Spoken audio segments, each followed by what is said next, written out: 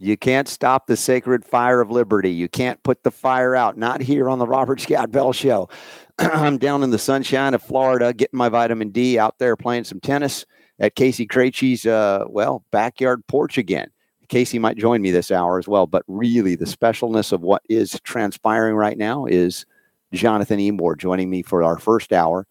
He has set up an exploratory committee to run for the Senate, the U.S. Senate in Virginia. We'll obviously get some updates on that. I've been talking about, in fact, in my lecture last night, I brought it up and people were like, oh yeah, we need that. So that's coming up and a whole lot more. We've got an hour or two encore that's very special, including Pam Popper. We've talked about the meetings every week over the past couple of years. We've really found that people are willing to come together in freedom despite all the fear mongering. Also, a special encore edition of my dearly departed friend Chris Barr, not a doc. You're going to enjoy a revisit with Chris as well in this second hour. But right now, let's rekindle the sacred fire of liberty right here on the Robert Scott Bell Show. RobertScottBell.com/listen. There's the chat room. See you in just a moment.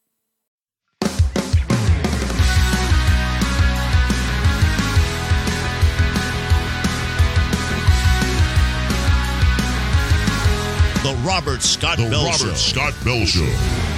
All right, lo and behold, we're back and we're happening. We're at Casey Krejci's house in the backyard and having a great time. I just was playing tennis with Sarah again, having a great time. The humidity's up a little bit like I'm used to in Florida, but not brutally. But the vitamin D is happening here. We don't run from the sun. We don't hide from the sun. Casey Krejci, my brother, thank you for hosting us again. Always a pleasure. It was so good to see you. And guess who we're going to see right now joining us on the Robert Scott Bell Show? It's a Sacred Fire of Liberty edition. It's Jonathan Emord. Brother Emord. Yes, sir. It's great to see Casey and his digs there. It's wonderful. How are you, sir? I'm doing well. I'm looking forward to coming down there pretty soon. Looking forward to having you.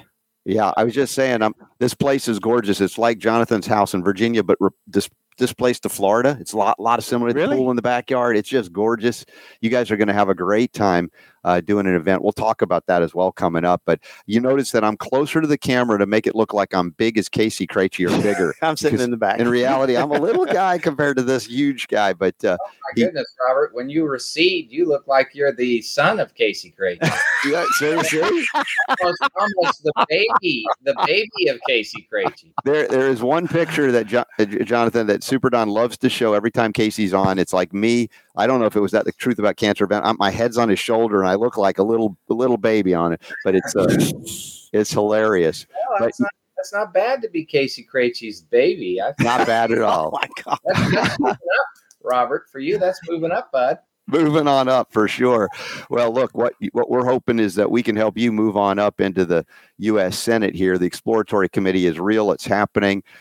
We've got our big first huge meeting and fundraiser for you at the Health Freedom Expo. I was talking with Julie Whitman-Klein last week about it. She's excited. We're all excited. Dan Burton's going to be there. Amazing folks are going to be there with us. Trying to get Casey to come on up to Chicago. It's not in Chicago, so it's safe. We're good. We're outside in the suburbs. But it's going to be an amazing start to I think a fruitful campaign to restore constitutional governance to this land. Yes. Yes. And Robert, I've got an award to give to somebody. Yeah. This is this pen right here, 1776 Tornado pen. Yes. Pen I use in litigation, Robert. Really? And the first person from your show to make a contribution to the campaign, to the effort to get me to announce on the end of March, gets this pen.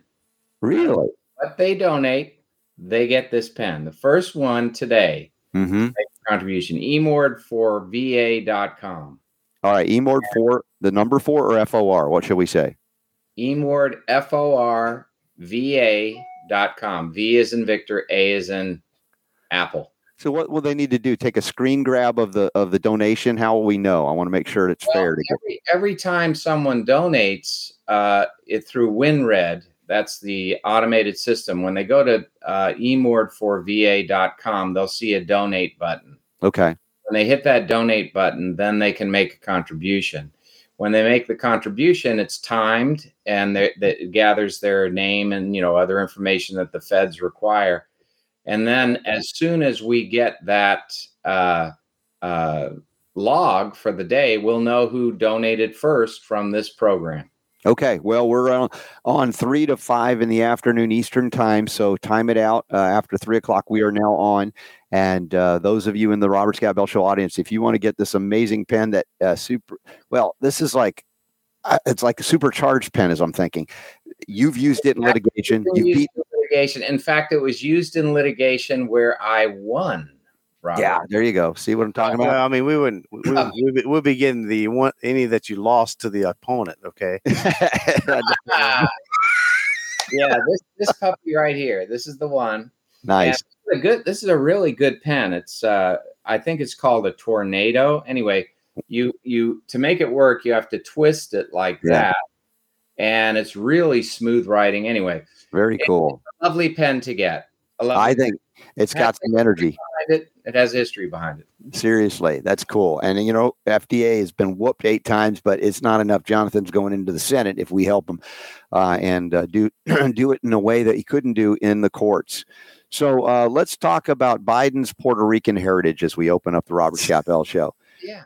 It's a fascinating journey with this man with no mind, or who knows what's programmed this guy to speak. When he speaks, it's just embarrassing. Super Don, I think, has a clip of Biden claiming hanging. I don't know. Is it Puerto Rican heritage by blood? What's going on here, Super Don? Play that clip if you don't mind.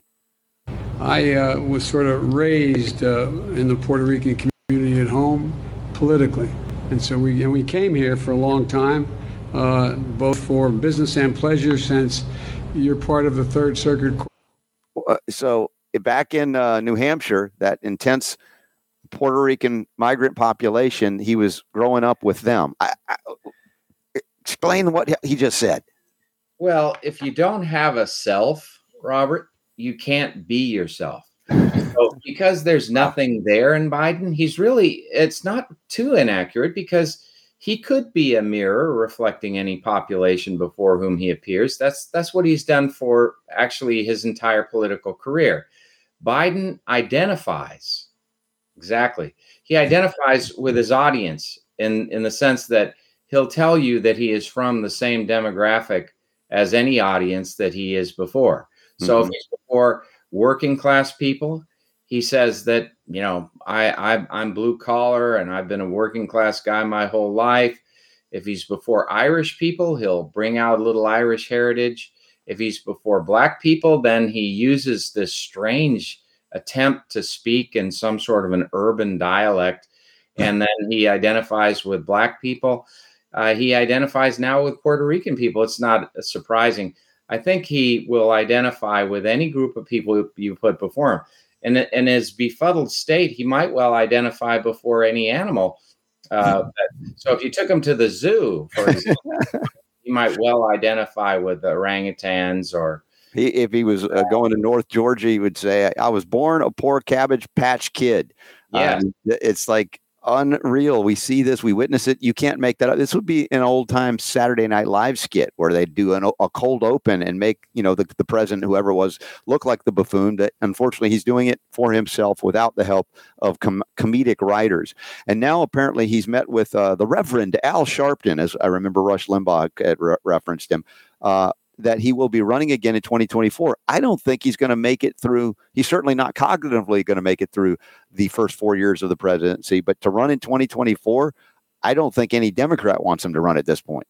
Well, running is an overstatement, an exaggeration. He won't be running in 2024. He'll be hobbling along in 2024. He's already shuffling in his walking.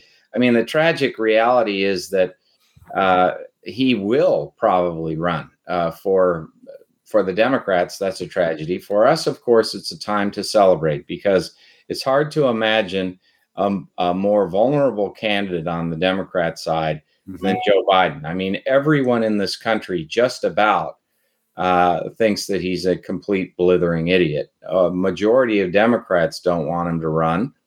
And some 70% of independents are recoiling away from him. And I just don't see that there's any way he could possibly succeed. But, hope springs eternal. And when you're that age, I guess, that's all you got is hope. So, well, there's a plan afoot that I've been made aware of to somehow replace him with Gavin Newsom while in office so that he will be running again as an incumbent against the next. That'd be interesting. Run the numbers on this. They would have to get rid of Biden, get rid of Kamala, put Pelosi in, and Pelosi's related by, I don't know, blood or cousin by marriage. And then she could place him up at VP, and then he could run that's the only thing I can see initially. That's crazy. Yeah, but I've heard the entire plan, and it actually is sensical. Oh yeah, sensible. Wow. If a whole bunch of things align, right? In reality, I think that he's going to be challenged in the Democrat primary by a number of people, probably, but certainly Gavin Newsom is acting like he's getting ready to run for president, and they're really evil in the same way. They're both socialists. You got a president of the United States who's wed himself to the socialist agenda and is killing the country as a consequence. And Gavin Newsom is the same way. I mean, look what he's doing to California. Huge It used to be that you had to run on your success in your state if you were a governor. Now it looks like he's running on the success of socialism and the utter destruction of California as his basis for being president. But outside of California, I don't see that he's going to have much traction. He doesn't have much popularity. In fact, many people despise Gavin Newsom around the country. Well, what I understand is that when Biden went overseas recently, Gavin Newsom went to West Palm to meet with the big money Democrats to see if he passed the test with them. They did some testing and all that sort of thing. And apparently they do want to back him. Yeah. And he also was at the White House while the president was out of the country. Dude, Biden is all right. Now we got news. I just don't think in any legitimate, free and fair election that there's any chance that Biden won, much less could win, and that Gavin Newsom, coming out of California, the great failed socialist experiment state, especially now that Gavin Newsom signed into law the AB 2098 that would basically criminalize speech by doctors. Well, already Dr. George Fareed is now under pressure. If you don't know who he is, 7,000 COVID patients using a hydroxychloroquine, ivermectin, and then nutrition protocol, which a lot of us integrative people help him put in place. But he's had 7,000 patients, no deaths, and now they have literally shut down his protocol, not allowing him to use it, and now they're going after his license. Yeah, this is the kind of tyranny that President Newsom, if they actually think they're going to run him, I just wonder how far they can get away with this in terms of honesty and integrity. It's not there. It's only through deception, lies, cheating, fear. And that does not lead to, let's say, a powerful recovery for this nation, which needs people that are strongly principled, which is, again, why I'm supporting Jonathan Emord. His exploratory committee is up and running, Emord for Virginia, VA.com. And the first, if you haven't already, supporters here at the Robert Scott Bell Show to donate at that website will be that pen that Jonathan showed earlier. That's a cool pen.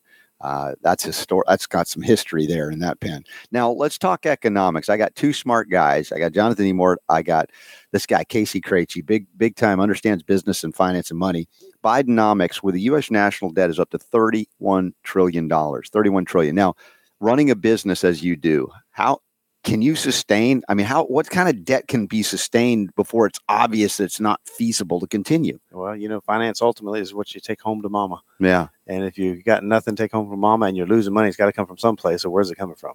So interestingly, I understand that over half of all dollars printed in America in history have been printed in the last 2 years. So if whatever you have is half. I mean, let's just talk basic economics. If you have $100,000 in your savings, it's now technically half. But if you go from the time when Woodrow Wilson put in the place the Federal Reserve and this whole fraud, it's 99% down, as far as the dilution of the value. So how can you keep up if you're saving, earning, buying in Federal Reserve notes, Jonathan, with that rate of inflation?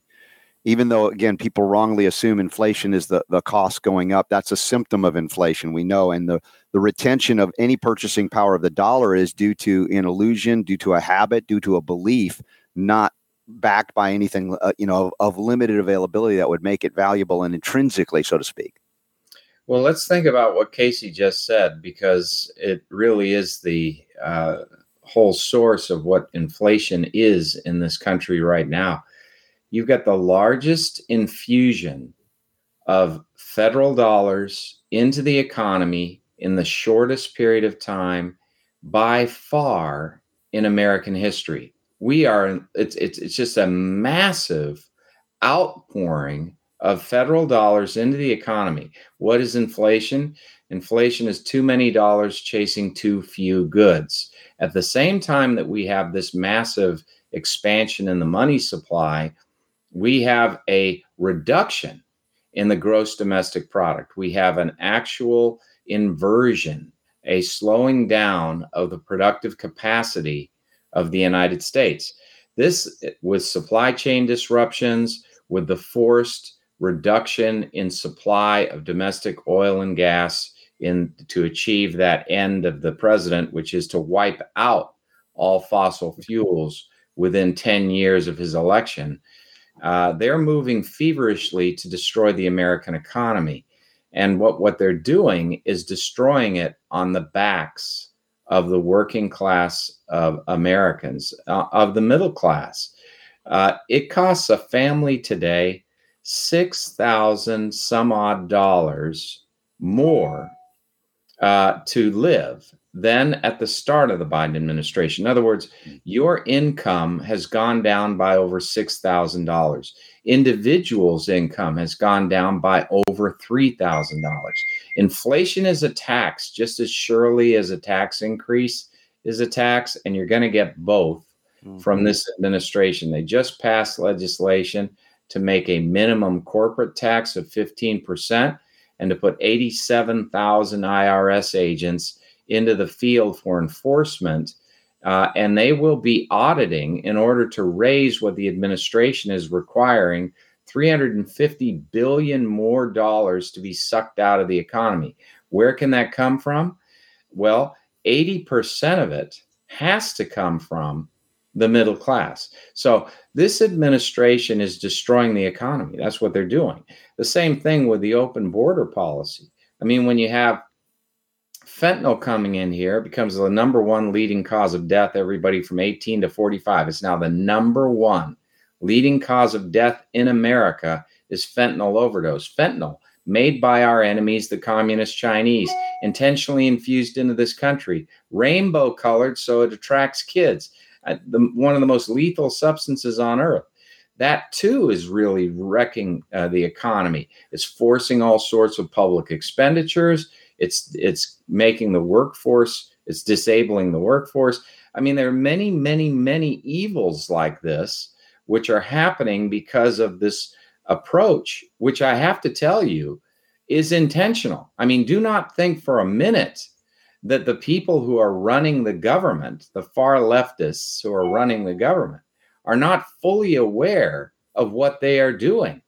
The fact that Biden will not even lift a finger to do one thing to stop illegal immigration, MS-13, 18th Street gangs, sex trafficking, drug trafficking, pouring across the border, destroying communities around the country, will not lift a finger to stop the defund the police movement, will not lift a finger to stop inflation, will not lift a finger, despite the fact that we have the greatest reserve of oil and gas in the world right under our feet.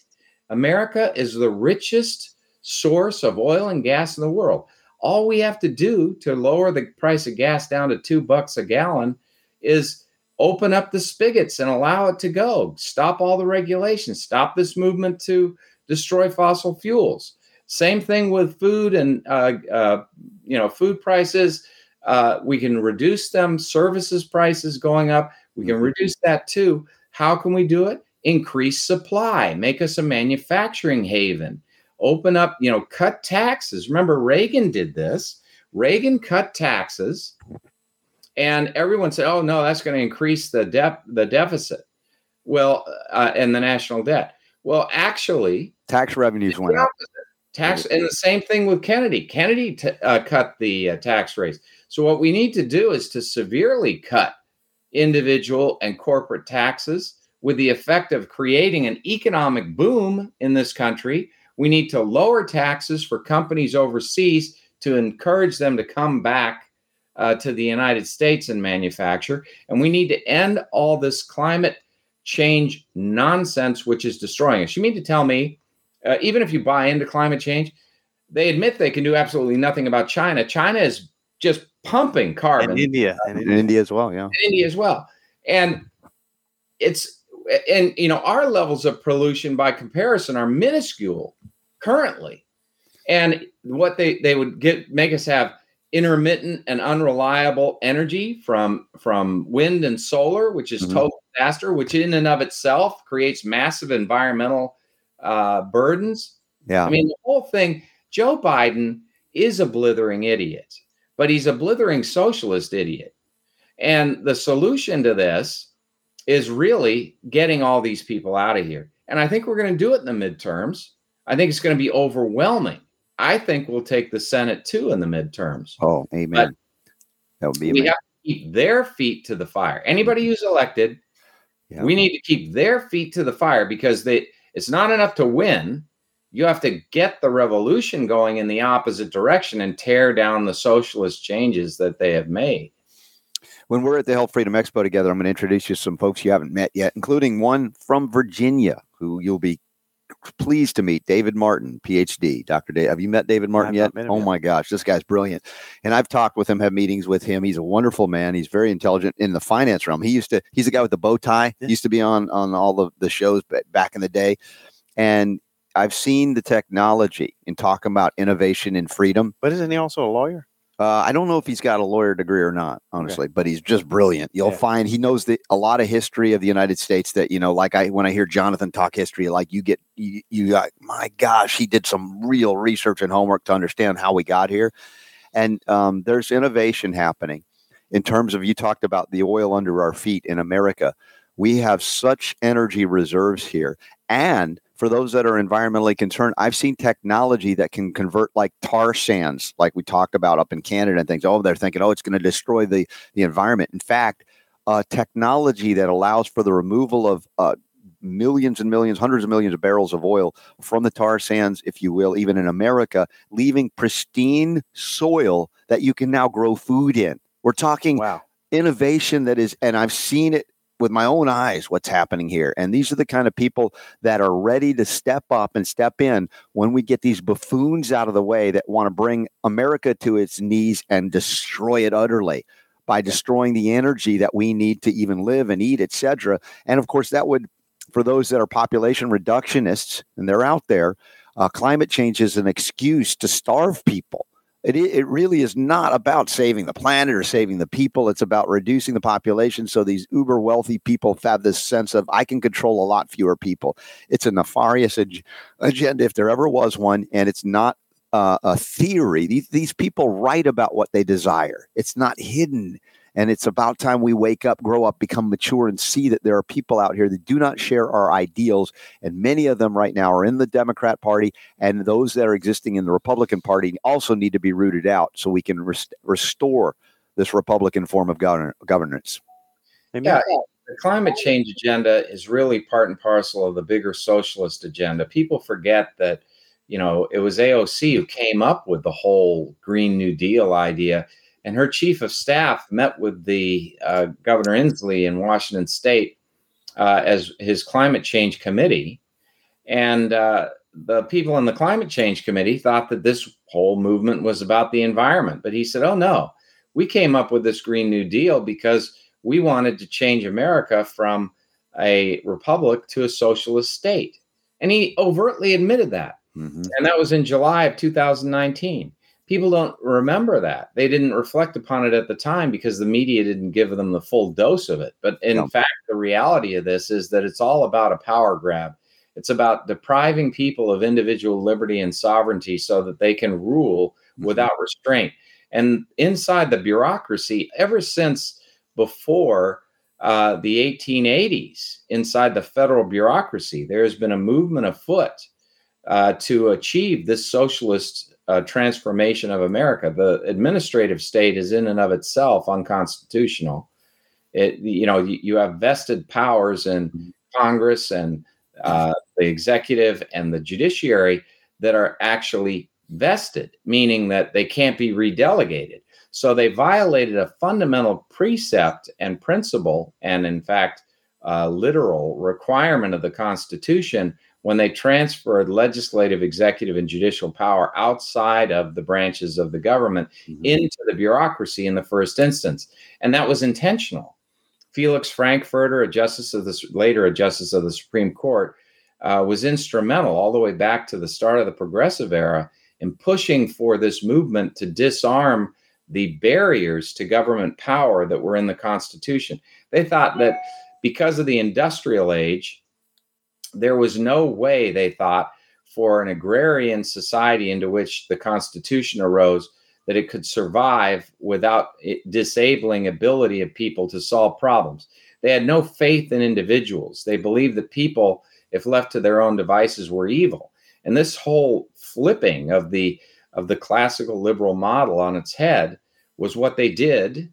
And they created this massive administrative state that now makes 2/3 of all federal law and also regulates every aspect of Americans' lives. So if we're going to be a free people, we got to deal with that problem. And I wrote a bill for Ron Paul many years ago, and I'd like to see that thing get passed. It's called the Congressional Responsibility and Accountability Act, and it would prevent the bureaucracy from passing any law, that is, any regulation, unless it was passed into law by Congress, in which the Constitution requires. That'd be terrific, and wouldn't it? It would also take existing regulations and sunset them all within 3 years, unless Congress passed them into law too. This would put the responsibility back on the elected representatives.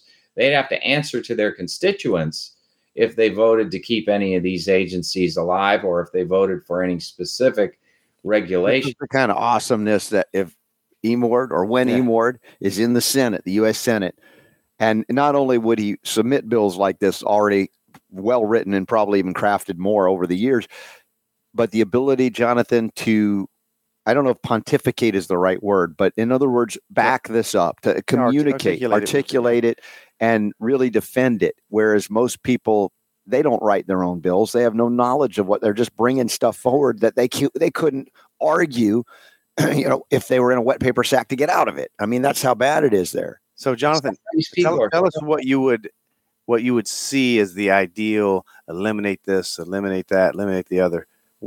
Tell us what I would like to see is a government pared down as much as possible. And by that, I mean, in any instance where there is action by government that is not for the purpose of protecting a person who is actually injured from harm or from the immediate threat of harm, the federal government ought not be there. That, as a number one principle, ought to be the case, so that all these academic regulations that are really for anti-competitive purposes, to protect incumbent businesses from competition. So you got the Federal Communications Commission. Federal Communications Commission licensing system is designed to protect the big broadcasters from any competition arising from upstart new media companies. That was knocked in the head during the Reagan administration. I was there then, and that whole movement needs to be continued. We need to take the airwaves, for example, and privatize them. There's no reason why the government should be presumed the owner of the electromagnetic spectrum and divvy up licenses. Instead, those that are operating on those licenses right now ought to have them converted into property rights. And there ought to be a free market of buying and selling media properties without government interference. That would encourage a massive increase in competition in media, would help reduce a lot of this control that is being exercised through the web by big tech over content. But that's just one example. We ought to get rid of entirely the Federal Trade Commission. The Federal Trade Commission, Reagan slated for elimination. It would be a very wise thing to do. It has done enormous mischief. It is a political beast that is now pursuing a very far left agenda. It has always been a political beast, and it does absolutely nothing, and I mean zero, to improve the marketplace or help anybody. Most of what FTC does is go after politically identified targets for the purpose of censoring them and cowing them into not being competitive in the market and to be punished for free enterprise. We need non FDA or non pharmaceutical products. Right. I was thinking that because you think about not only the political, because people think political targets, but no, you think about all of the dietary supplement manufacturers that have sound science, good products, and they are not free to communicate the valid science that they have. Well, let's talk about that. I mean, there's a very simple answer to all of that. Let me ask you this. Are you going to say move the foods and supplements over to the USDA from the FDA? No, what I'm going to say is absolutely strip the FDA of any power whatsoever to review or censor speech. They should have no power whatsoever. It's a prior restraint on speech. They should have no role. The Justice Department ought to exclusively be in the business of going after actual fraud. That's right, fraud. If somebody is defrauded, if someone's actually injured, then there ought to be litigation and it ought to come from the government. But when it comes to determining, the relative value of speech and whether it misleads people because they didn't actually get a full benefit of some sort, let the marketplace rule on that. Let competitors rule on that. There are also, people can sue over that. But to have the government come in like the FTC does and the FDA does and tell people that they can't have information that's backed by truthful science. They can't have the science. They can't understand what it does. All they can be told is what the government will allow them to do. I mean, that's censorship writ large. The First Amendment of the Constitution vests a trust and a sovereignty in people to decide what's in their own best interest, not for the government to lord over them like some massive nanny state and tell them what they can and cannot hear or receive. This goes to big tech too, and censorship of information. The government's colluding with the Democrat Party, and leading Democrats are colluding with big tech to censor conservative voices, to censor any criticism of the regime, for example, on COVID, no allowance of any contradiction to the vaccine, no allowance of any discussion of ivermectin or hydroxychloroquine. That is an outrage. We have a free marketplace of ideas under the First Amendment that must be protected. Everybody has a right to receive the information. Government can't censor information on the fear that you will react to it in a way the government doesn't like. That's classic censorship. That is classic Soviet-style propaganda. We have got to get our country back. We have to take America back. And a big part of it is getting government out of the business of policing the marketplace when no one is injured, and to get government out of the idea marketplace and get government out of the marketplace, period. And there ought to be a big hurdle for government to intervene in the market.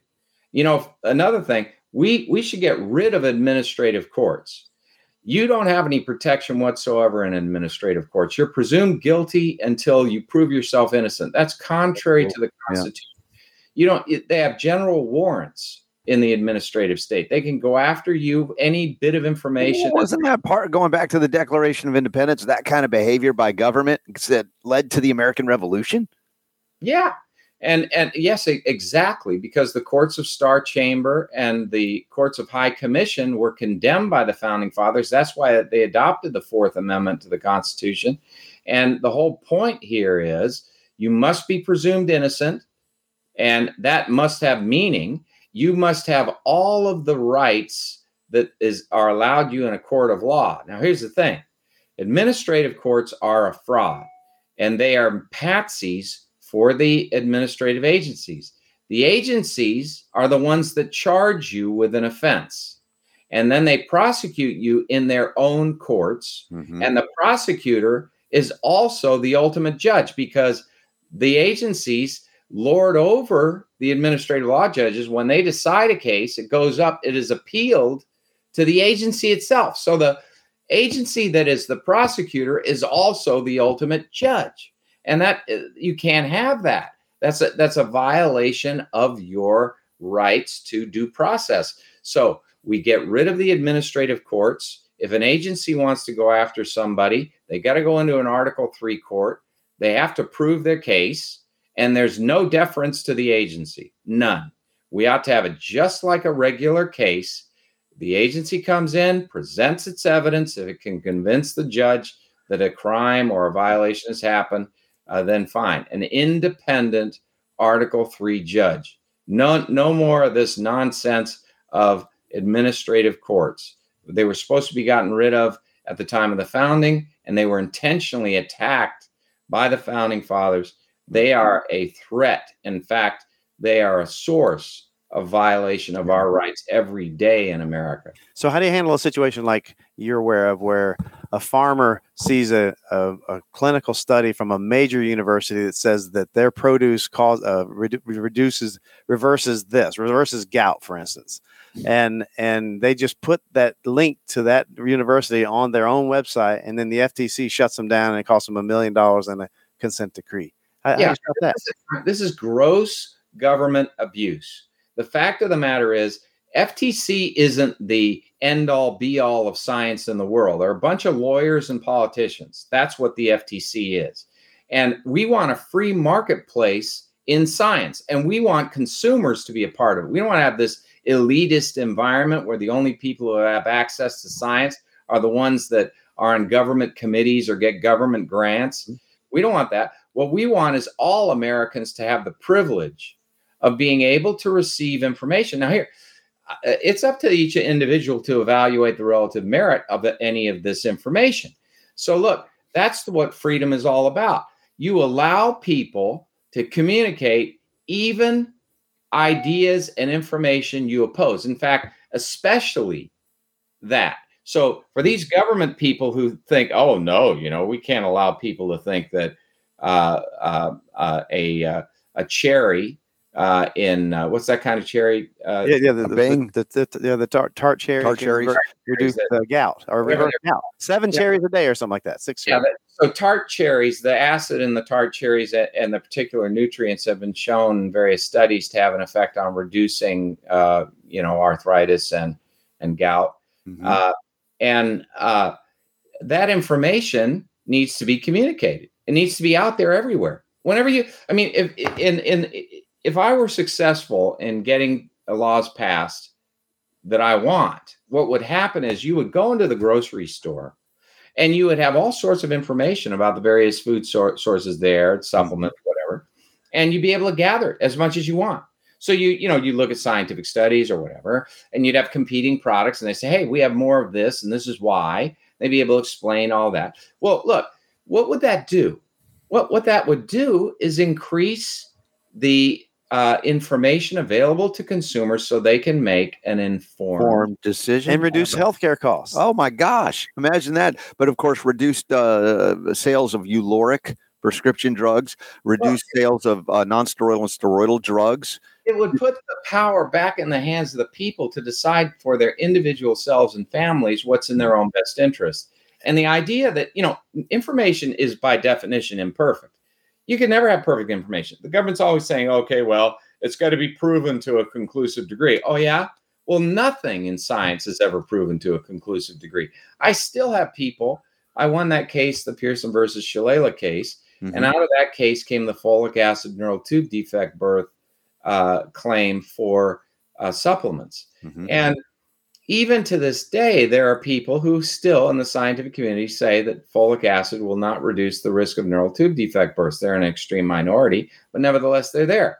Well, in point of fact, what has happened is that the availability of that information in the market has caused an estimated 2,500 preventable neural tube defect births to drop to almost zero and to cause countless NTD-related abortions to disappear. So there are no more abortions. So it has actually caused a huge increase in the welfare of kids, of children. And that whole approach, the more information you give to people, people aren't stupid. The government assumes everybody's stupid, that they can't think for themselves. Well, what they really assume is that they don't want them to think for themselves. But what they tell the courts is, well, if they've said this in my cases over and over again, Well, if they're given information about how selenium reduces the risk of cancer, well, they'll consume mass quantities of selenium and hurt themselves more than what is labeled on the label. Really? I mean, you're going to say that information about a health benefit will lead people to mass ingest? Well, in the meantime, the suppression of do we all die from over consumption of water because we know water will prevent dehydration? Right. I mean, come on, people don't do that. People have brains. And furthermore, if they did do that, if they did eat to excess or whatever, that is an unfortunate choice that they have made. And, we have to pay the price for our own choices in this. How many people were healed in the meantime? Right. And remember also the supplements or the food that they eat, it's self-limiting in a sense when you stop over consuming while the correction happens very naturally versus the proper, much less overconsumption of pharmaceutical drugs, of which they say, speak all you want about those. Third leading cause of death in America, Journal of American Medical Association, year 2000, Starfield report, we call it, and many other peer-reviewed articles. So the question is, we know the FDA is a captured agency, but many people might not realize the FTC is as well, right? You've gone up against the FTC. Who has captured the FTC to control the flow of information? Well, the FTC, majority of the commissioners on the FTC are appointed by the president from his own or her own party. And as a result, you end up with this group that is doing the president's bidding and beating apart the market. So when you have a socialist like we have now in the White House, he says, go after all these companies, but they won't go after the companies that give big donations to Biden. So that's why they all line up. It's one of the reasons they can buy protection. It's a corrupt regime. It is terribly corrupt. If you read my book, The Authoritarians, I give you several examples of FTC abuse of power. And, the ECM biofilms case is a classic example of how, I went through that whole case. The administrative law judge uncharacteristically decided in favor of my client. And that was based on overwhelming evidence that we marshaled to show that company, which makes a biota that it infuses into conventional plastics. It's fascinating. At a specific temperature, if it's too hot, it kills the biota. So you got to do it, and it's infused like a colorant. It actually causes conventional plastics to become biodegradable. Not when the conventional plastic, like say used in a car, like in the exterior of a car. When that's used to drive, it maintains its full strength and does not diminish that strength. But when it's taken off and thrown into a landfill or into dirt, the biota begins to break it down. And they proved, actually, which is quite extraordinary, it had been dogma that it was not possible. They proved that certain critters, microbiological animals, that eat this food source would actually eat through the plastic in order to get to the food source.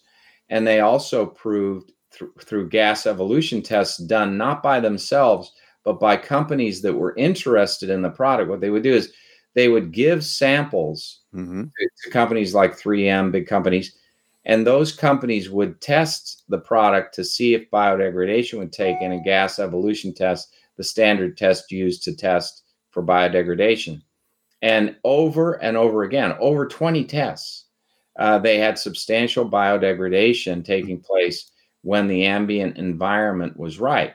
So you've got a situation where this is great, right? Because you've got something that would otherwise not break down in nature for perhaps 1 million years, breaking down in nature in hundreds of years, and saving the environment from the burden. Well, the FTC went after this guy, said you can't use the term biodegradable, redefined the term biodegradable by law to mean this ridiculous thing, that you can only use the term biodegradable if a substance breaks down in nature within 1 year of customary disposal into elements.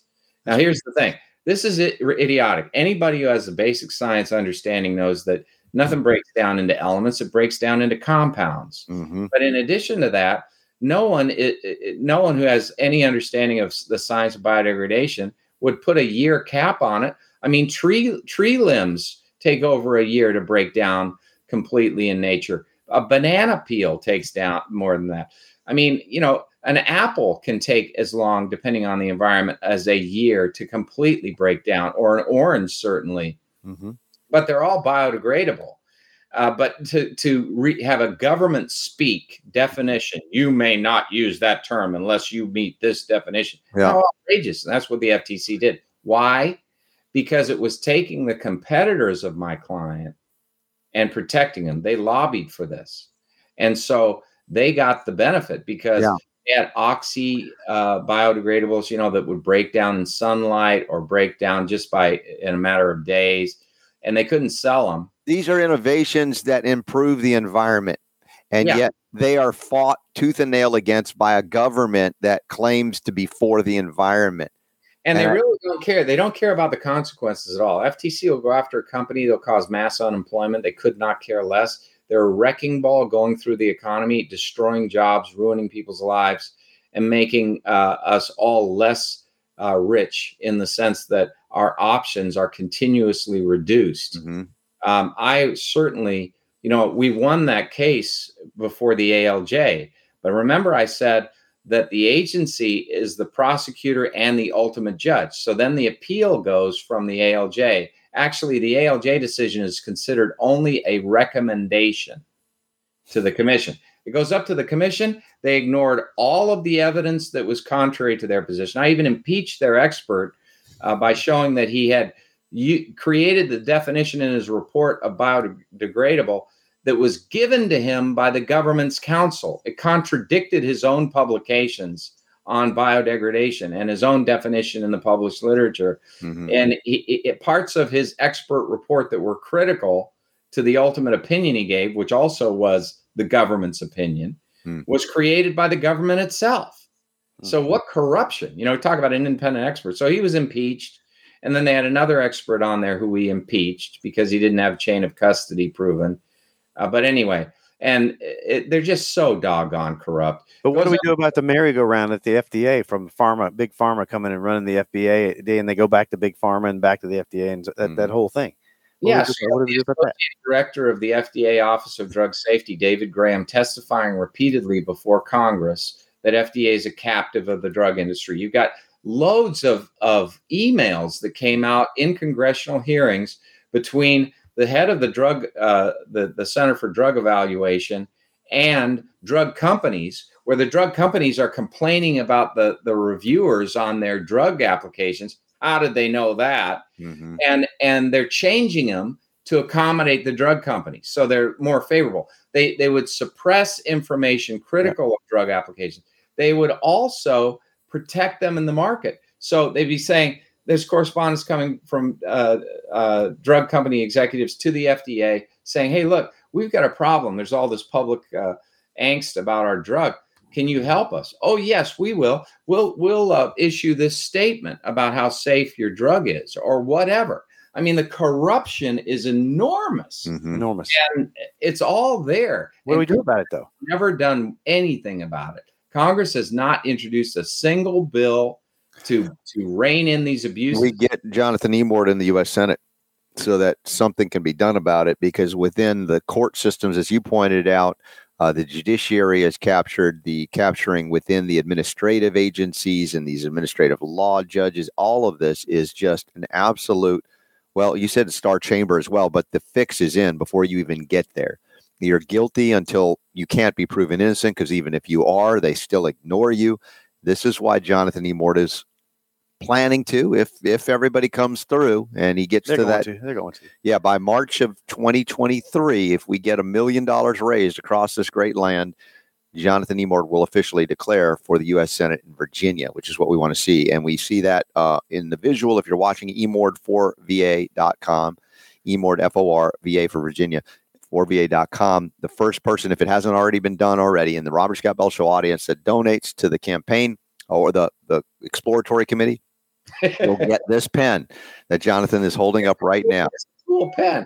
Pen. I've used it, I've used it in case after case. So this is a lovely little item.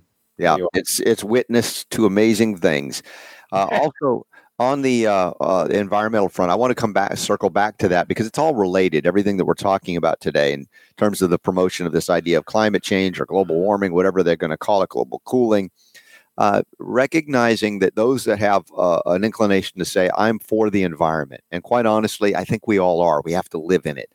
But the idea is what would actually help it, what would actually help the people in it versus what would lock down our freedom and cause us to be much poorer and perhaps much shorter in our lifespan.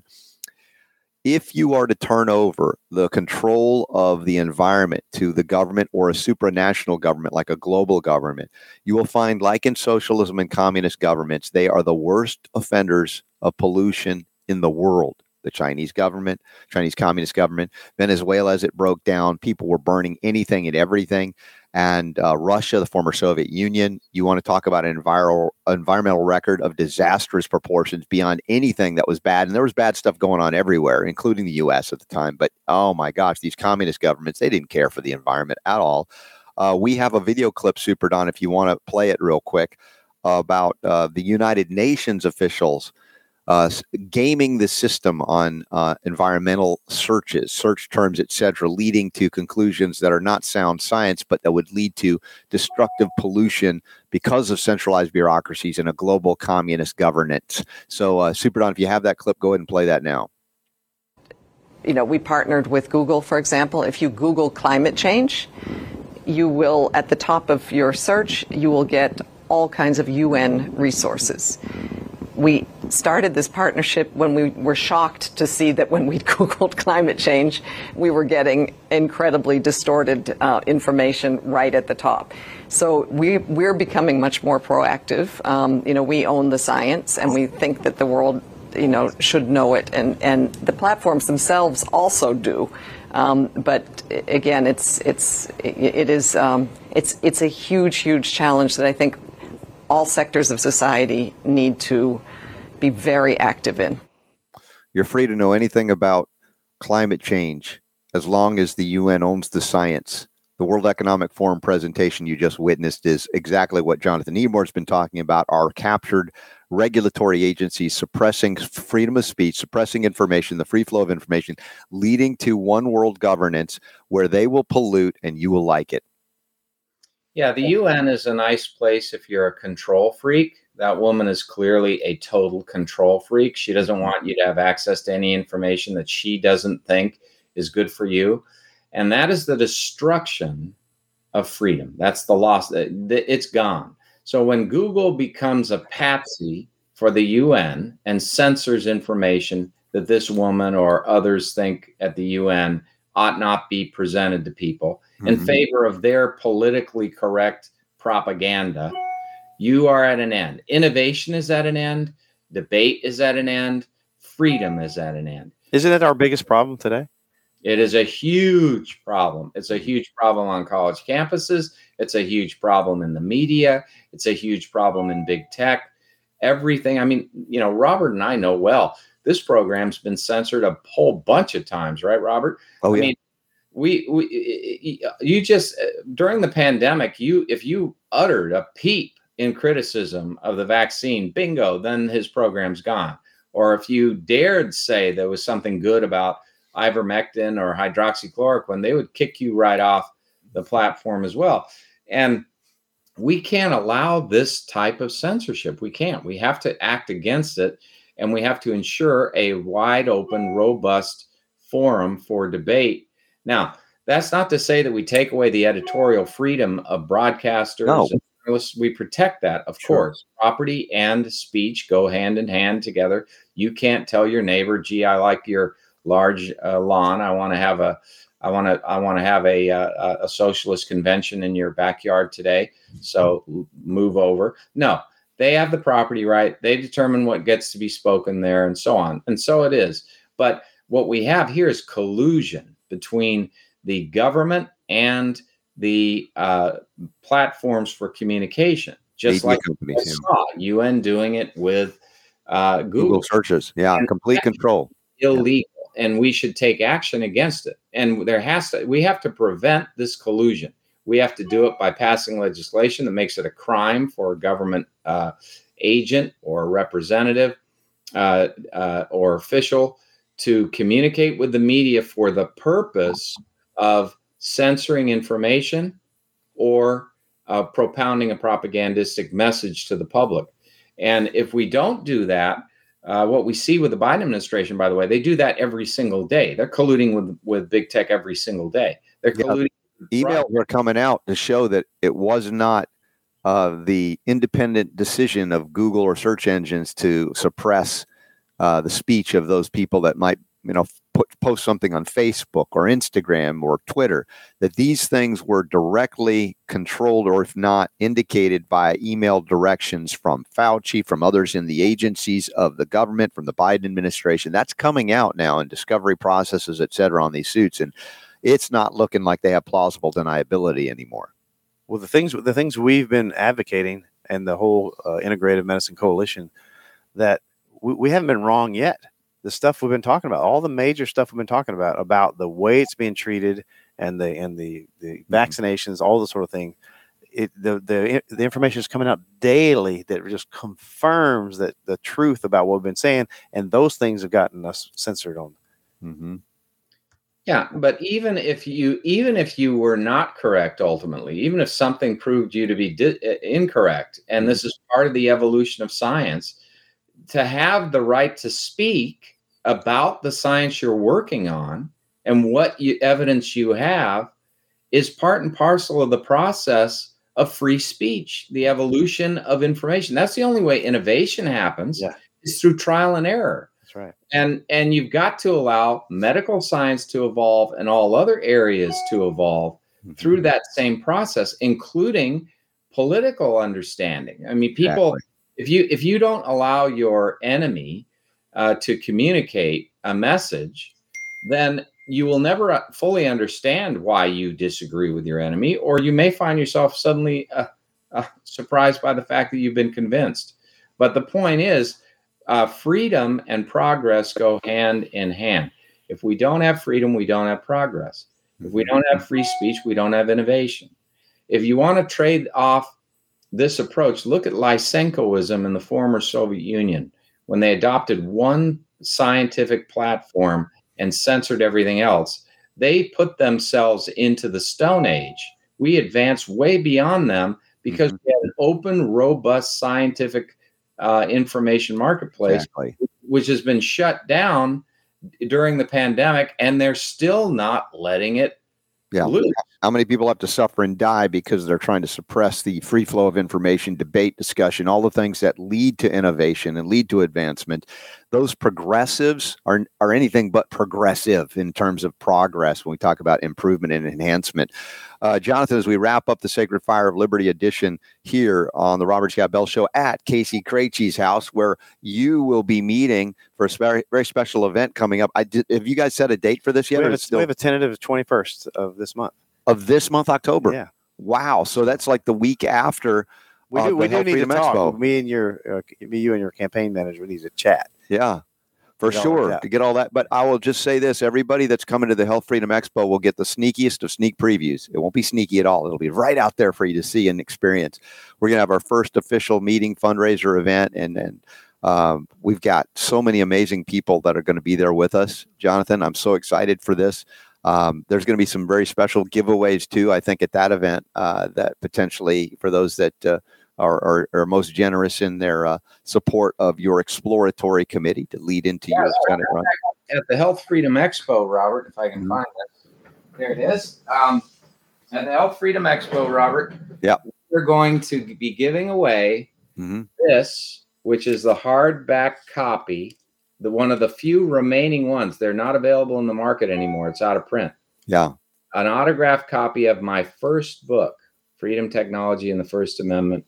And it's rather valuable. So come to the Health Freedom Expo. What is that, on October the 15th? 15th and 16th. And we're going to be together, all of us. And it's a special event that we're holding there with Congressman Dan Burton, with the former Assistant Attorney General of the United States, Joe Morris, under Ed Meese in the Reagan administration. All of these great men have endorsed me for the ultimate position of the United States Senator. And they are going to be having a wonderful event. So come on over, and then you'll be able to get this puppy if you contribute the most. I want to add that, I supported Jonathan when we first spoke. I didn't need a pen or a book or anything because you've been my lawyer for almost 2 decades, maybe 2 decades. And you're extraordinary. I mean, you're the best at what you do, and we need you. And we need you there, and we're there for you. And we've got to wrap up this hour, Jonathan. Thank you for being with me on the show as always, and we look forward to seeing you in Chicago next week at the Health Freedom Expo. Thank you all for being here. We got a bonus round coming up. Pam Popper and the late great Chris Barr. If you missed those shows, they're coming up after the break. God's honest truth, though, it's the power to heal, and it's yours.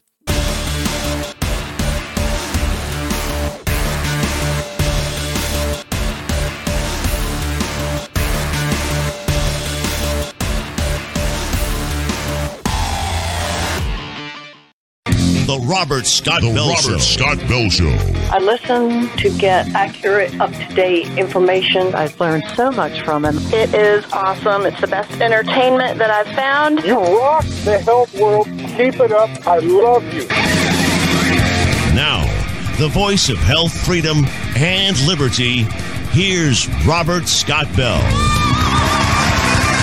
All right, we are rocking the health world as we do each and every day, or at least 6 days a week. And I'm so glad we were able to do some Sacred Fire of Liberty with Jonathan Emord. But that Sacred Fire is lit and lit again, because this hour we have Pam Popper back on MakeAmericans.freeagain.com. And the Thursday meetings are going great. We got a lot of our audience that have plugged into it. And, I've got stories to share about, my experiences in getting together in people's homes and what is naturally and organically happening from just getting together again, breathing the same air as other people, and nobody's afraid.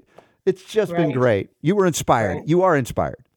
Well, thank you. Thanks. And, this importance of getting together. And first of all, we're defying our rulers, which is kind of fun when you think about it. And we realized what a terrible thing they did to us to separate us. We cannot let that stand, right? So we have to get together. And I've been doing some videos lately. I'm not usually a person who shares a lot about myself. I've always been a fact girl, but I've been talking about severed relationships and this sort of thing. Everybody's suffering from this. And what's happened is the Thursday groups are a way for you to have new people to connect with, which takes... I'm not saying that you don't care about this relationship, that you have a colleague or a friend or whatever who won't talk to you now over the vaccine or whatever. You should feel bad about that. We all do. But connecting with other people takes the sting out of it. It lets you form new associations. And I think they always talk about this great reset.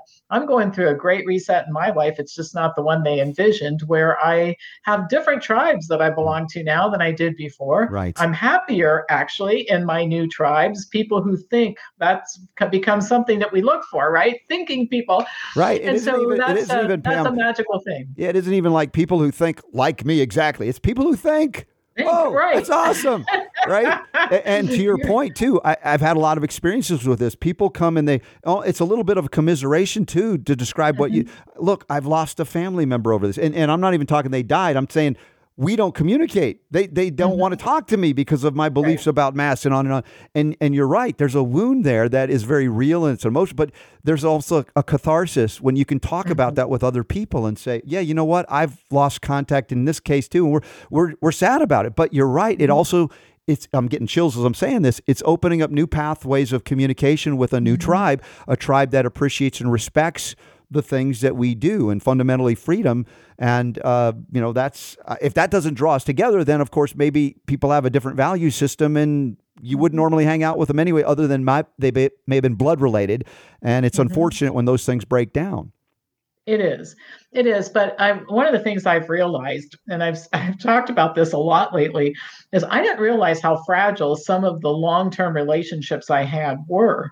In other words, a relationship that all you have to do is have a difference of opinion about something and it's over, that's very fragile.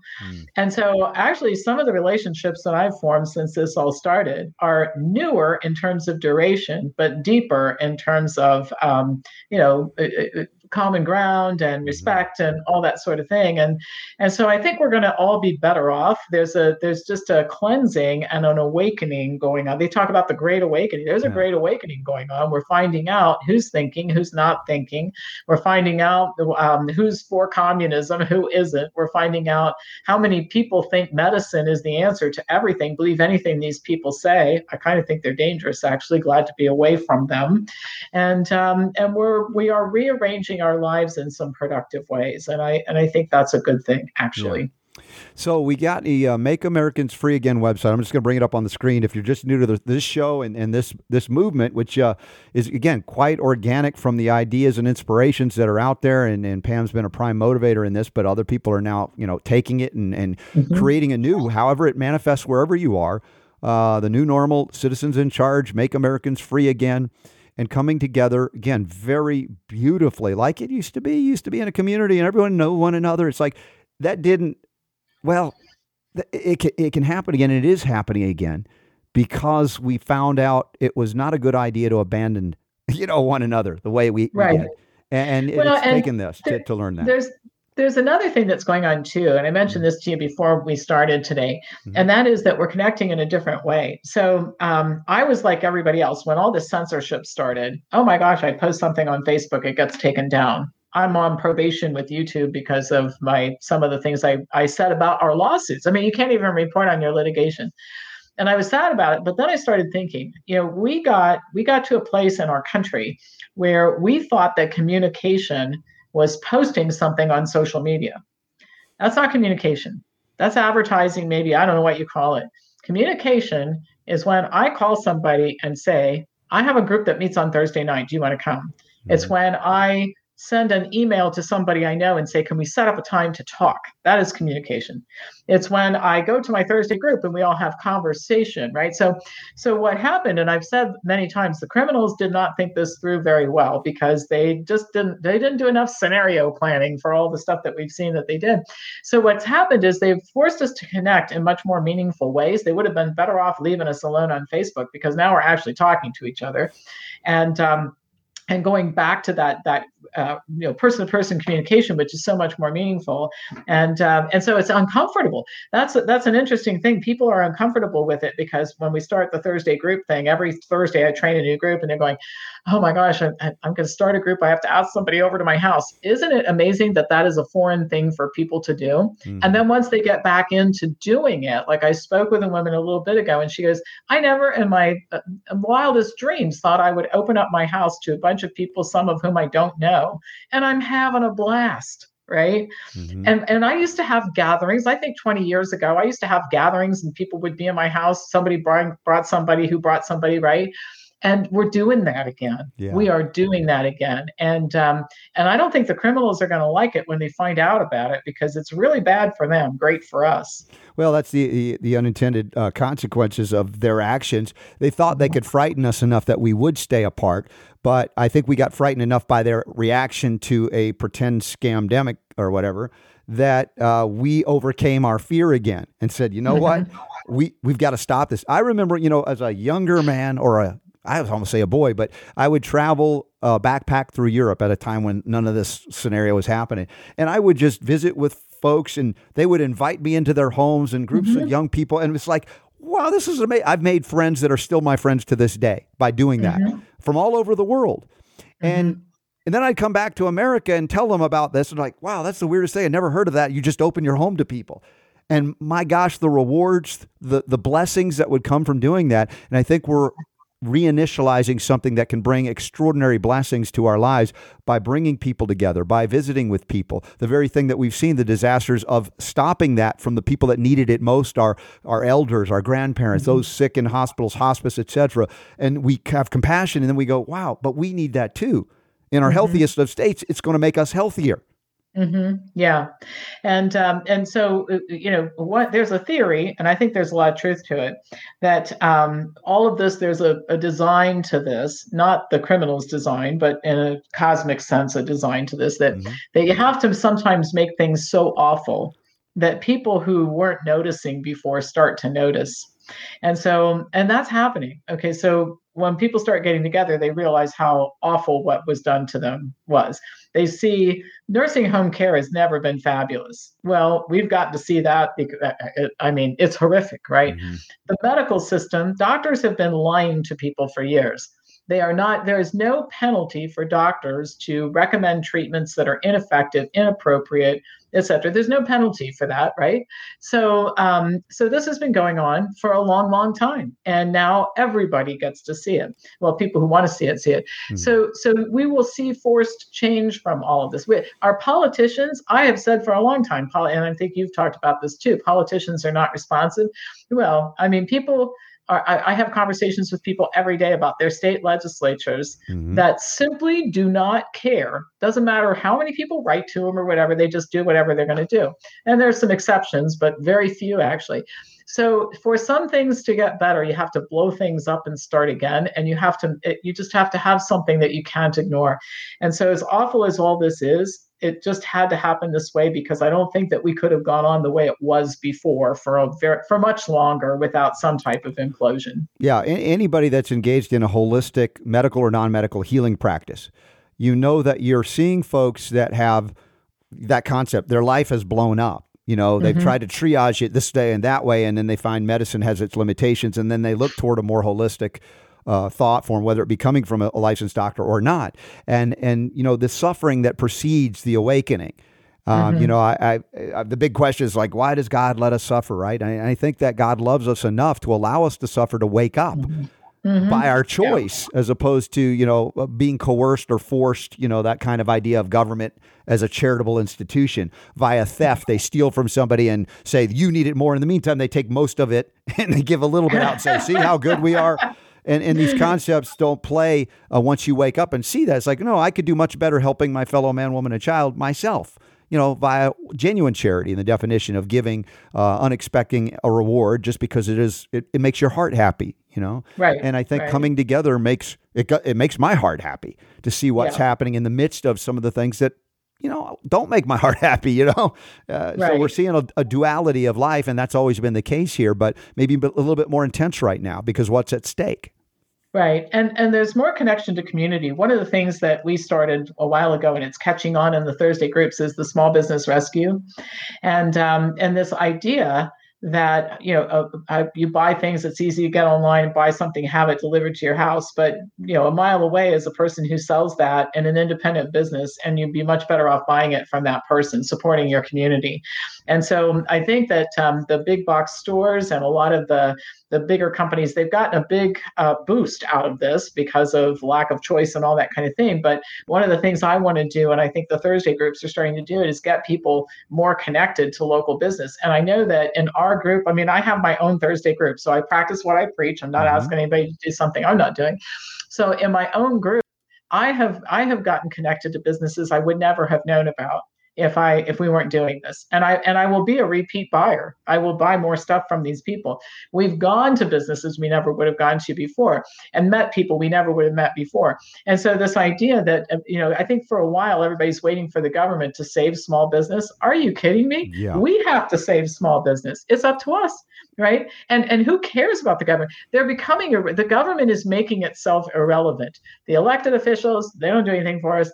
The government, seriously, you're going to spend $1,400 to a guy who has 4 kids and his business is closed, and that'll take care of a whole lot, right? We better go take care of that. Yeah, we got to do that. Step it up. Right. Yeah. Now, on the issue of, we've talked to Tom Rentz a few times here on the show and the lawsuits, that there is some place that the courts, play a role, especially when there's extreme violations of our fundamental freedoms. And there's plenty of that going on with the scamdemic still, as they, go, oh, you get your shot and you get your freedom back, but not really, just kidding. And there's a lot of threats on mandates and on it goes. Are there any updates? We'll get Tom back on, but are there any updates you could share with us today? Yeah. The first thing is that we've been successful just by filing. That's why Ohio didn't lock down again, and New Mexico's opening up a little bit. So we win when we file. But one thing I always tell people, you've got to look at litigation the way that things happen. It's like watching paint dry. Okay, so you can't expect things to happen quickly. But just to take a step back and look at strategy, we now have 12 approved chapters of Make Americans Free Again. And of those 12 chapters, we have 6 that have legal teams in place. So what that tells you, since we filed in 3 states, we have 3 more coming. And we're growing all the time. Money's being raised, the whole 9 yards. So we're well on our way that way. One of the things that I think is important to understand is that the more we file, the luckier we get, because one of the things that we really want is discovery. Okay, that's key in a trial, because that's where you get the evidence from the other side that can prove what the other side did. All right. So just to tell you how valuable it is, you might know about Judicial Watch, and they've gotten through the Freedom of Information Act a bunch of Fauci emails that turned out to be a little treasure trove of what the little criminal's been up to, including with our criminal governor, right? And then he just got a lot of videos and emails from CNN showing that they were very complicit in all of this stuff that has happened, right? So here's my point. We are going to file in 48 states, and all we need is one judge, someplace in the United States of America, who says, you know what? Discovery starts tomorrow. Those beautiful words, right? And then once we get it in one place, it's usable every place, because it's CDC, that's all federal stuff, right? That drove all this. And then we really can go to town, because even in the court of public opinion, when this kind of thing becomes known, it does make a big difference. So the strategy is that we continue to build a legal team. And we're looking for that one judge that will give us discovery. We only need one, remember, and everything else happens. And then once all the dominoes start to fall, you've got this wonderful trained legal team in place. Okay. It's a national law firm, and the offices are called the lawyers who filed the case in each state. And then the exciting stuff starts. The first thing is you go after these governors personally and these federal officials for what they did. They're all rich, and you go after their assets. And then you start suing the airlines and the big box stores and the school systems, and at that point in time, and these are monetary damages.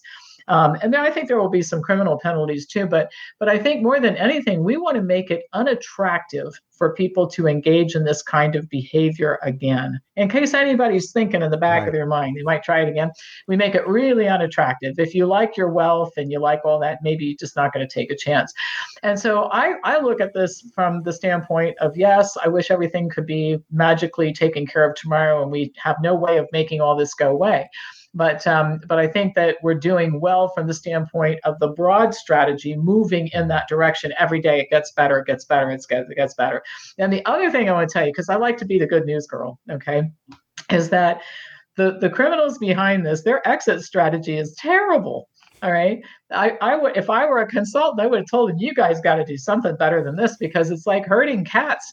Texas and Mississippi open up. You got 40,000 people at the Texas Rangers game, and Fauci's tap dancing away trying to explain why they're not having a surge in Texas, right? The governor of Alabama says we're going to have 111,000 people in the stadium this fall. And then Florida, the governor says we're not having any vaccine passports, and the other states are passing. So everybody, it's like the huff and puff in Washington, D.C. This is what we're going to do. And then the states are going, yeah, no, we're not going to do that.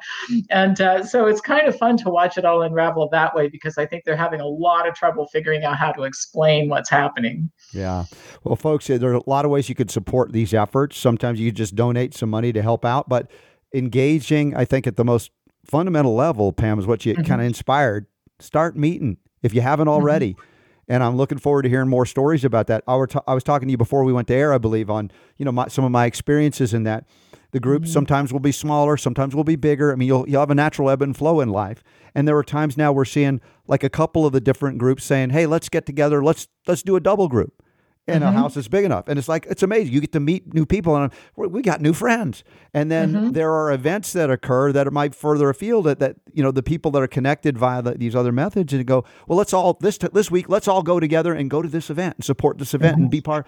And it's like, what? There's not a fearless leader going, follow me. Everybody's kind of going, yeah, let's do that. Yeah. And then I have an event coming up, and they're going, well, that's Thursday. We're all going to go to that event. I'm like, dude, this is awesome. This is something that I don't know that they counted on occurring. And again, this is divine inspiration when these things happen. I think it's bubbling up in a lot of people. Yeah, well, I'm a World War II buff, and it reminds me of what went on in World War II. And I mean, there was an enormous resistance, and Hitler was furious, and his lieutenants were furious about what happened. And it's just, I love reading the stories of people who, in spite of all that was going on, they got Jewish children out of their country, and they, wonderful. The Zookeeper's Wife that they just made into a movie a couple of years ago is a good example of that. And I see that kind of thing happening. And I think what it comes down to is that this is not the first time that evil has prevailed in the world. It's a bigger episode of it because things are more connected than they used to be. But if you look back through history, it never lasts it never lasts forever. Sooner or later, humans rise up and say, you know what, not going to do it. I was even reading in Epic Times an article about the fact that the Chinese government is in trouble in China. They are having a lot of trouble keeping control of all those people. There's a lot of resistance there. So I think we've always, the people like Justin Trudeau look at the Chinese government and admire how much they have their thumb on the people. Mm-hmm. And even the Chinese in a communist regime are having trouble holding down 1 billion people who are 1,400,000,000 people who are saying, no, we're just mm-hmm. not going to do this anymore.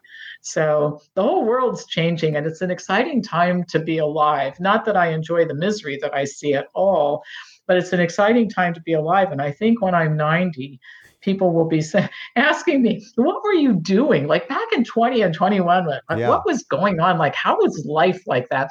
And this is something I've been telling people to think about. There's two answers to what were you doing? One is, well, I went along to get along, and I wore my mask, and it was terrible, and I hid in my house, and I did what I was told.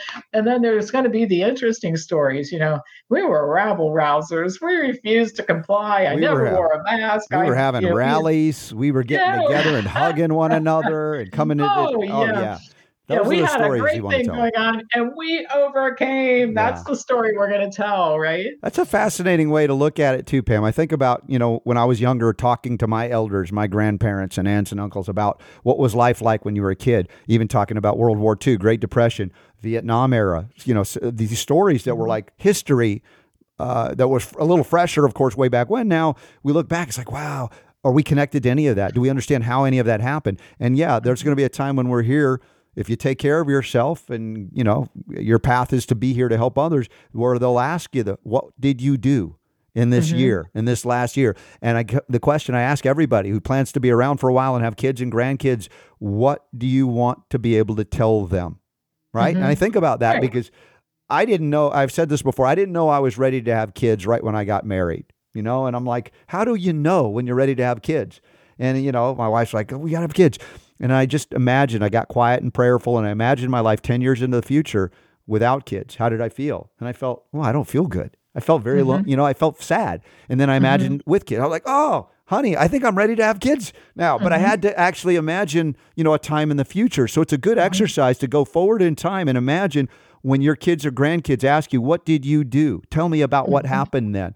And think about that now as you make decisions about what you're doing today, tomorrow. What are you doing? What are you planning to do? And I hope that you're planning to get together with your friends and your new friends, your neighbors, in this way that Pam, you've inspired so many of us to do. Yeah, and I do think in a weird sort of way, it's like an incredibly exciting time to be alive. Because I've read back, I read a lot of history in general, not just World War II. Mm-hmm. And I think about how exciting it must have been to be part of the solution for any disaster that ever happened, whether it was a local disaster or a more global type of thing. What it must have been like to be meeting in the back of a bar before we started declaring our independence from England, and you can good writers like David McCullough, they're really good at making you feel like you're in the moment, Yep. Yeah, and that's sort of like I have that feeling right now. It's like a nervous excitement almost when I get up every day for those nights where I actually sleep, which doesn't happen all the time. But a nervous excitement where you wake up and it's like I have to look at a few little media things so I can know what's going on. And then it's like, I can't sit here anymore. I got to go get something done. If I didn't run, I'd probably just jump out of my. Oh, what happened there? We just lost her suddenly. Did she hit something unintentionally there, Super Don? Oh, there's Pam again. I say, Yeah. you We had a little disappeared blackout there. just a moment too soon. It's like, I'm not ready to let her go. Almost there, almost. But that's the excitement of living in the moment, right? There's some things that happen. You just roll with it. And again, it makes life more interesting, not in a bad way, right? The Chinese proverb, may you live in interesting times. Well, at the same time, may you live in boring times. I think that's a bigger curse, but I do too. We're not at all bored by what's going on. By the way, I know you have holistic concepts in what you do with the Wellness Forum Health and things, and I'm going to explore the last 30 minutes of the show as I let you go in a moment on how we got here. If we had just adopted the ideas, the laws, the principles of life itself that Antoine Béchamp was trying to relate to the world. Instead, we adopted the fear porn of the germ theory of Louis Pasteur because he was friends with the emperor. So we're going to go back to that level of basic principles to understand that if we had followed the law of the terrain, they couldn't have pulled any of this off because we were not afraid. We are not afraid of germs when we understand that we are more germ than mammalian or human cells. Exactly. So that's kind of the things which is kind of cool because that stuff has come up in some of our Thursday meetings where we actually talk about concepts. Oh, I didn't know that. Well, really? Because they already sensed it, but they didn't have words or principles to put to it. And so that's for me an exciting part of this that we can communicate about. There's areas of expertise that you have or that I have that someone doesn't have and they have. And it's just that's where that cross-pollination comes and we're strengthened because of it. Yeah, there are two things that the criminals don't want us talking about: government and its limitations, and medicine and its limitations. And a lot of people, I think a lot of your listeners probably know this, but medical doctors got control of medicine not because they were really good, but because they did it through lobbying and spending money, and they eliminated everything that wasn't them. And so I think that one of the things that's going to come out of this is we have some plans to make sure that there's a resurgence and respect for alternatives to traditional medicine. I mean, if I fell on the sidewalk and my head is bleeding, I want a surgeon and I want anesthesia and I want all this stuff, right? But we're to the place where we're treating everything like that, Yeah. Not everything's a battlefield wound. Idea. No, it's not because it's a good idea, and it's often because there's no other choice, right? And so the medicine has overplayed its hand as being complicit in this, and people are saying, how can these doctors in these places go along with this? They'll go along with almost anything. That's the problem, because they're not very well trained and they don't really think very critically. And we have to get back in control of our health in so many ways. We have to get control of our government. We have to get control of our education system, and we have got to get control of our healthcare system. The people have to. We got to take all that back. And then we're just going to make the media irrelevant. I don't want to control the media. I just don't want to listen to them anymore. Right. Make them obsolete by disconnecting, decoupling, uncoupling. And Pam, makeamericans.freeagain.com, linked up in the show notes today. I want to hear everybody's stories about their Thursday meeting, or any day of the week you can do it. Again, there are days you have to switch, but we're having some great things happen. Pam, appreciate you so very much. Thank you so much. Have a great day. All right. That's it for the moment, but we got a lot more coming. It is a very special day in history, and it relates to the law of the terrain and Antoine Béchamp. Chris Barr, not a doc, is going to join us after this break with a celebration of that genius's life. And that's not an understatement to say that, but the abandonment of what he taught us is what led to what we are experiencing with this scamdemic. It would never have happened if we had listened to Antoine Béchamp. So stand by for that and a whole lot more on the Robert Scott Bell Show. Back in a moment. Well, I've been saying it many times over the years, but more critically in the last year plus, that if we had just acknowledged the real genius that set the stage for freedom from fear of germs, we would not be in this mess. We would not be having to battle back a scamdemic, because people would have laughed in the face of those who claim there's one little microvirus thing, it's going to kill us all, unless we do all the stupid stuff we've been doing. Joining us now, my good friend, he's known as Not a Doc. He is a champion for Antoine Béchamp. And those who have not heard of this man, this genius in history, you're keeping that fire lit, along with the sacred fire of liberty that Jonathan Emord does. So, Chris, it's good to see you, my friend. Yeah, it's great to be on. I wouldn't miss it. This one of the most important days in the history of the world, because Ecclesiastes says a good name is better than precious ointment, and the day of one's death than of one's birth is to be observed. So there's no greater name than Besham. I mean, look, even his name, B Champ. Mm-hmm. That's his B Champ, which is pronounced Besham. And he changed my life as a teenager. And thereby he changed countless tens of thousands of lives, because my work is based on the foundations I discovered in this man who is still so little known to this day. And this is the day that he died 113 years ago, well into his 92nd year, still active, vibrant, long after the devil Pasteur was dead. But the world had changed, had passed him by because of politics. Right. And what's going on today, you can directly take back to Besham versus the phony baloney Pasteur, like the modern day Fauci, like the socialist Marx, like the Democratic Party now, like the Darwinists. All of that was in the 1850s.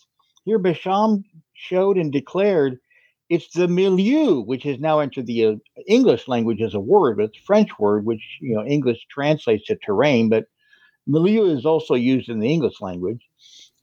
He noted that the milieu, it's the condition of the host that determines illness. Mm-hmm. When one doesn't take care of oneself. He noted the process of life is that of digestion, assimilation, disassimilation, and excretion.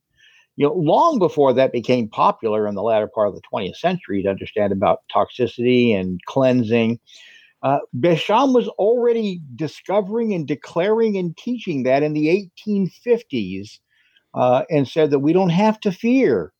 And Pasteur was a knucklehead. People don't know their history. That he wasn't even very bright. He had no life training. I get so tired of people saying, "Oh, where'd you get your medical degree?" Well, where did Pasteur get his? The foundation of modern medicine is based upon Pasteurian foundations, and his degree was in physical chemistry, specializing in crystals. He had no biological training, no biochemical training, no medical training, nothing. So he wasn't smart enough to understand the works of Besham, but he did know Besham. And he was smart enough to know that guy knows things that nobody else knows. Mm-hmm. So he tried to steal his work, but he wasn't smart enough to understand it. So he came up with upside down, inside out understandings or applications of what Besham was actually discovering. And then he lobbied academia. He lobbied the chief members of the medical academy. He lobbied Emperor Napoleon III, became very close with the royal family. And through influence peddling, managed to sell the wrong ideas. And just like today in 2020 and 21, and they didn't work, just like they're not working now. And he came up with vaccinations, which, it doesn't get much play in this country, but many countries in Europe have already banned several of the vaccines that are being trotted out to Americans. Well, that's not a new thing. It's not the first time it's happened at all. Pasteur came up with this whole nonsense, just like, phony Fauci. And within just a few years, many nations throughout Europe were banning vaccines because of the harm that they were doing, because of the death that they were causing. This is not something new. What was it? The old George Santayana, British legislator back in the 19th century, those who don't learn from history are doomed to repeat it. Mm-hmm.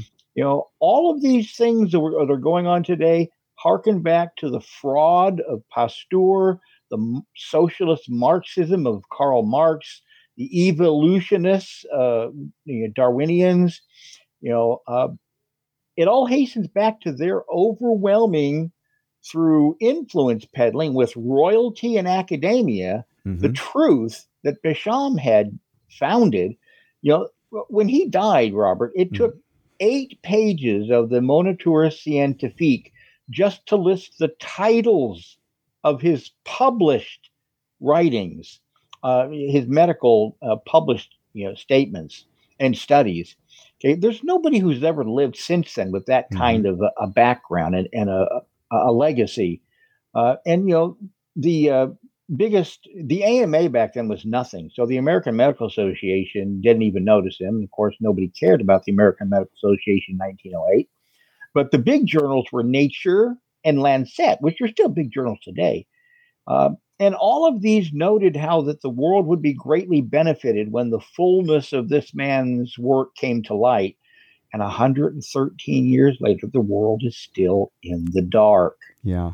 We talked a little bit about the openness even to consider these ideas that, I was exposed to, of course, many years ago when I first started learning about homeopathy and organic agriculture, the terrain, the concept, the milieu, et cetera.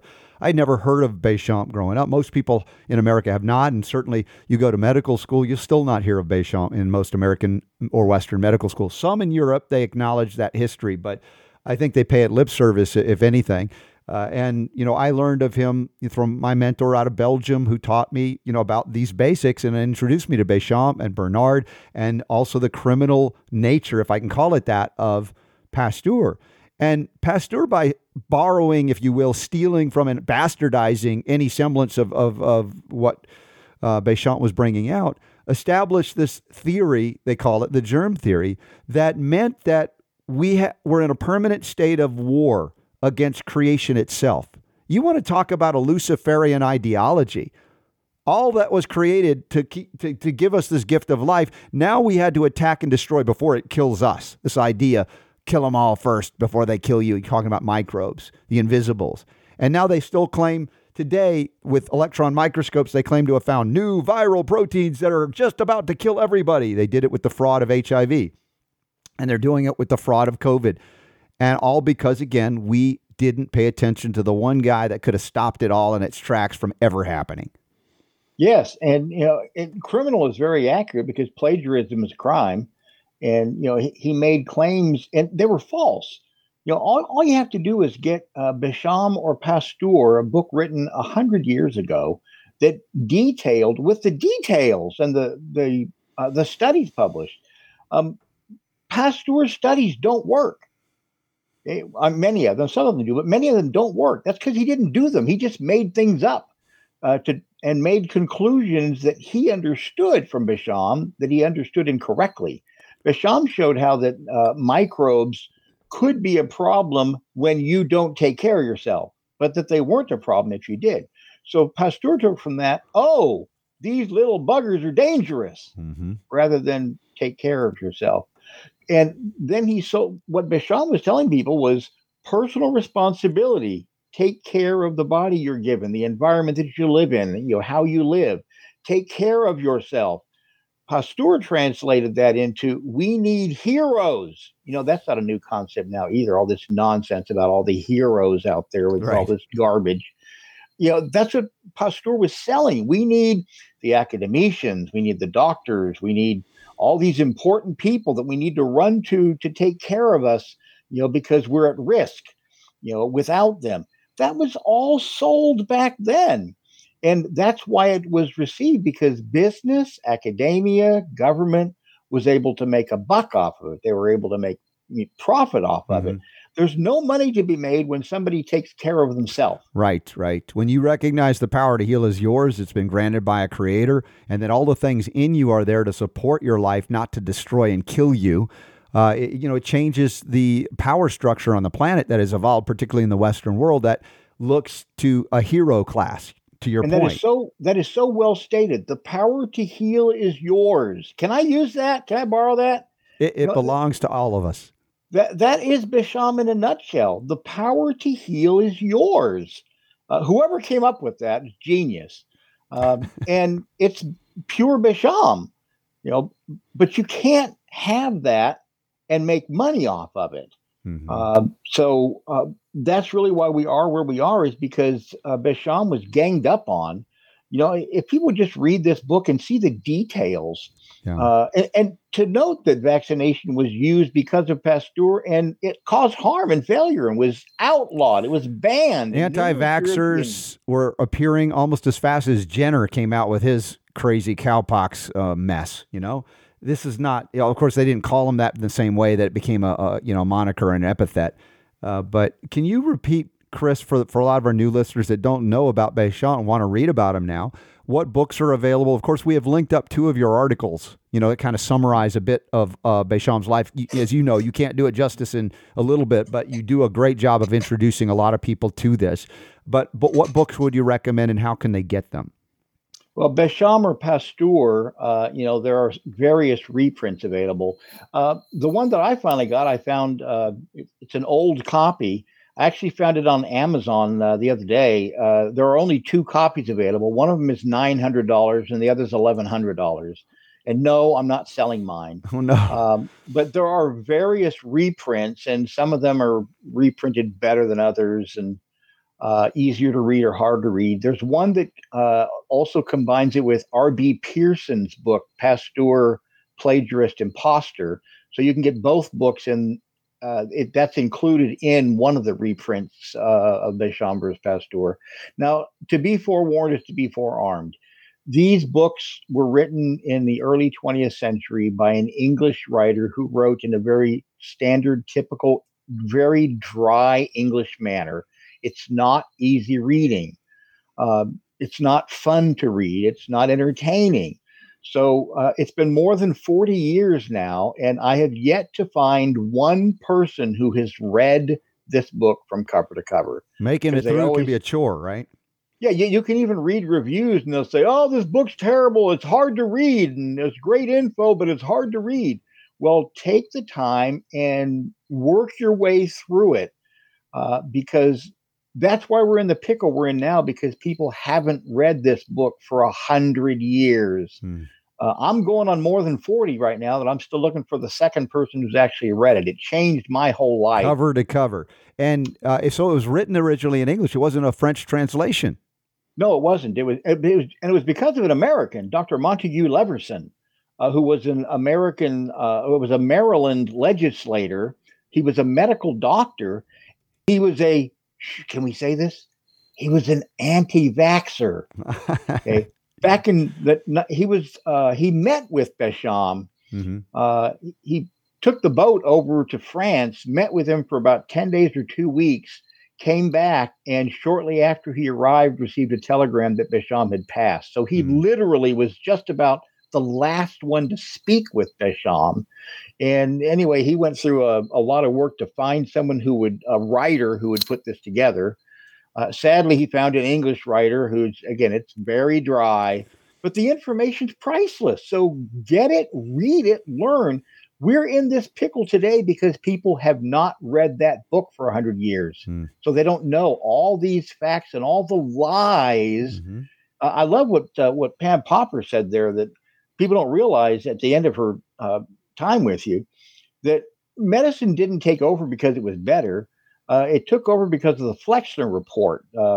Carnegie, Mellon, Rockefeller, who all had ambushed Tesla and left us in a poorer state because of it. Well, those same people also were behind the Flexner Report, and they drove out the competition. Mm-hmm. So they lifted up through a fraudulent report. That's a whole other history you can do if you look up how that report was put together.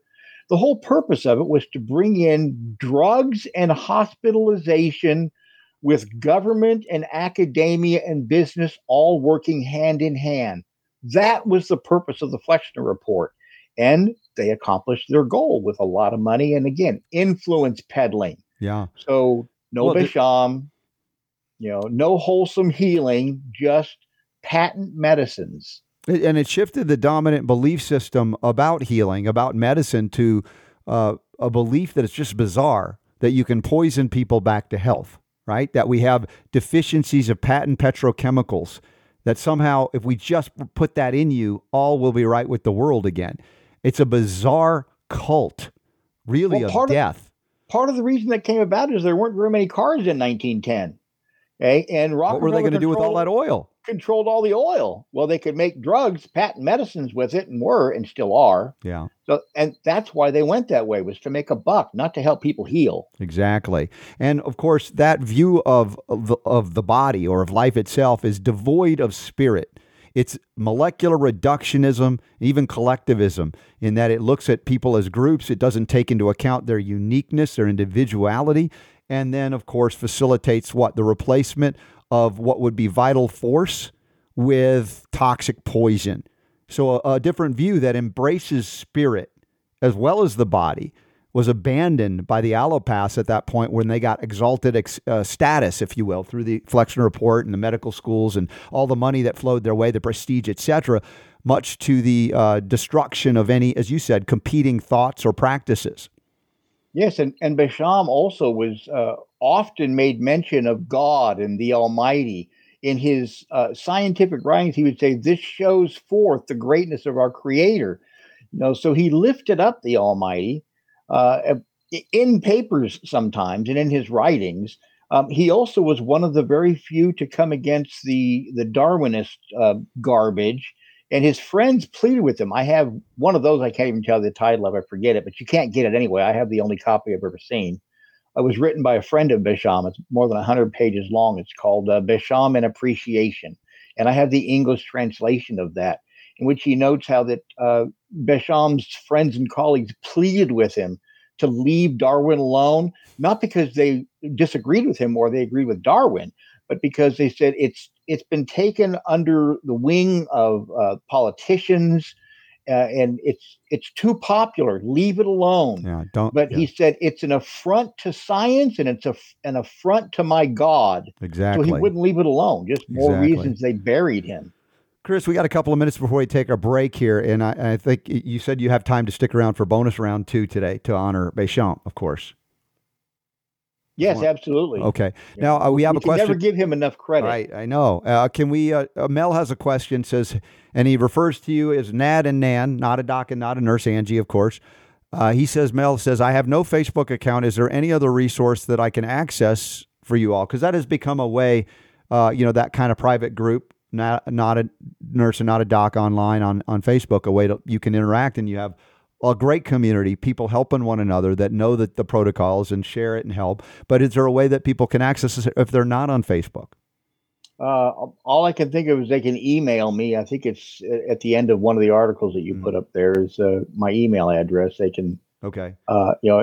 And I'm swamped and overwhelmed. So, it takes a while to get back to everybody. I'm not even on not a nurse all that often. No, I know Angie helps to keep things going. And I messaged you and you didn't see it yesterday. You had just taken off, but now we're okay.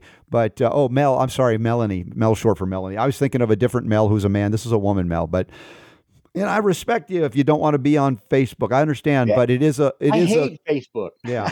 It's just a communication tool. Perhaps there'll be some other shift over time, but, we want to utilize their platforms. And even Pam Popper said that. Use it for all the good that you can use it for, even though the bad guys try to control it and limit it. And it's been a great resource for a lot of folks. But if there's an email address or a way, and Mel, we'll try to get you in touch. But there's such good information there. So if you don't mind, we'll take a quick break here and come back for the bonus round of the Robert Scott Bell Show. I want to thank Jonathan Emord for being on today with the Sacred Fire of Liberty.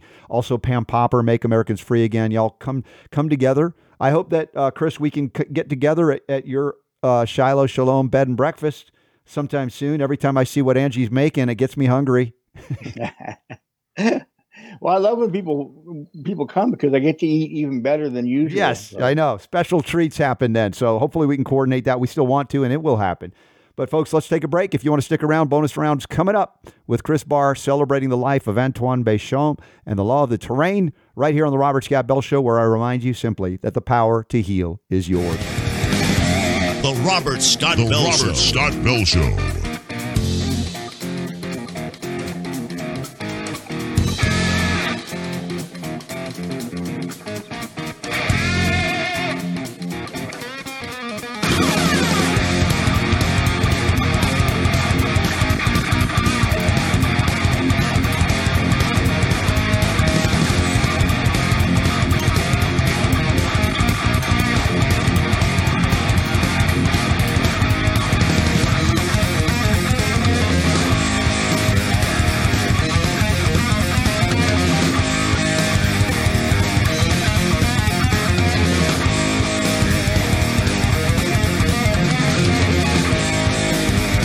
The Robert Scott Bell Show. All right, here we go. Bonus rounds begin here on the Robert Scott Bell Show. Let me put this screenshot up. Chris, not a doc. He's got his copy of Béchamp or Pasteur, question mark by Hume. That's the English writer's name. His last name was Hume?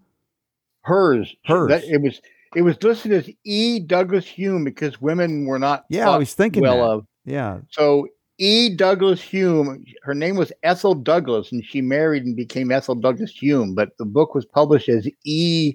Douglas Hume, and many places to this day would republish it, listed as written by Douglas Hume. Wow. So the sexism still continues 100 years later. Well, and also we were talking off the air about censorship. We've been, dealing with deplatforming on certain things and finding ways to, do end around them. And we have, but censorship was something that was happening in the time of Béchamp as well.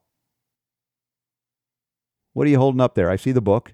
It's the title page. Okay. Founded upon a manuscript by Montague R. Leverson, M.D., Baltimore, M.A. and Ph.D. This was backed by doctors and legislators, but they were in the minority, not in the favorable position. But is it true that Béchamp was censored as well? Yes. His church censored him. He was a very loyal Roman Catholic. In fact, he left the comfort and security of the University of Strasbourg, where he'd been for decades. And Rome asked him to go to the University of Lille on the northwest of France, which is still there to this day. It's a Catholic university. And they asked him to start a medical program there for training medical doctors, which he did, and which continues to this day. He founded it. And he went to the Catholic University, and then they placed, in the heat of all the Pasteur garbage and Napoleon, et cetera, they placed his writings on the index. People who don't know their history, which is just about everybody, don't know that the Inquisition never stopped. It just became more subtle. The index was the listing of forbidden reading materials. It still exists to this day. People don't know that either. And Béchamp his writings were placed by his beloved Roman Catholic Church on the index and forbidden to be read. What do you think was so offensive to that church at the time? People don't know that Big Pharma would be nowhere without the church. They're bed partners. And they have been going back 150 years at least. The church was very political, well, still is. And I don't know all the whys and wherefores, but they placed a man who was a devoted Catholic. Pasteur was a Catholic in name only. If you read his life, he was a wretched, evil, awful, terrible, bitter person. He wasn't religious at all, but he was a Catholic because, for the same reason most Americans are Christians, or many of them are anyway, because it's the thing you're supposed to be. So, whereas Béchamp was actually devout and, devout. So it crushed him that they would place his writings on the list of forbidden reading materials. Because it countered where the direction everybody was going. Well, it's interesting. We're seeing a lot of that disillusionment in a lot of the Orthodox, or what we call the, we talk about the church or the synagogue, on and on. Many of them have adopted the masking and distancing and promoting vaccinations within the walls of these so supposedly holy sites, right? And so people are waking up and going, man, something's amiss here. They're not teaching what I thought was the real teaching. Well, it's always been that way. That's how the pharmaceuticals became what they are. People don't know that they chose that word from pharmakeos to be called pharmaceuticals. There's no positive meaning for that word from the Greek. It relates to sorcerers and their sorceries and their chemical makeups for their potions. They call themselves sorcerers. I'm not calling them witches and witchcraft and sorcerers. They call themselves that. Okay, so it's always been evil, and the church has been in bed with them, including the Christian churches and the Mormon, all the different churches. Well, if they're organized religion, growing up in the Jewish synagogues, and of course they praised to the high heavens the doctors, right? And so, it's organized religion has been in bed with Big Pharma from the beginning. Yeah. And it crushed Béchamp. Yeah, and we're seeing an awakening about that as well. And I think that as we were talking a little bit off the air too, Chris, I've been speaking about Béchamp ever since before we met, and of course you only strengthened all of the things that we've been since then. But a lot of times we say we speak and it falls on deaf ears.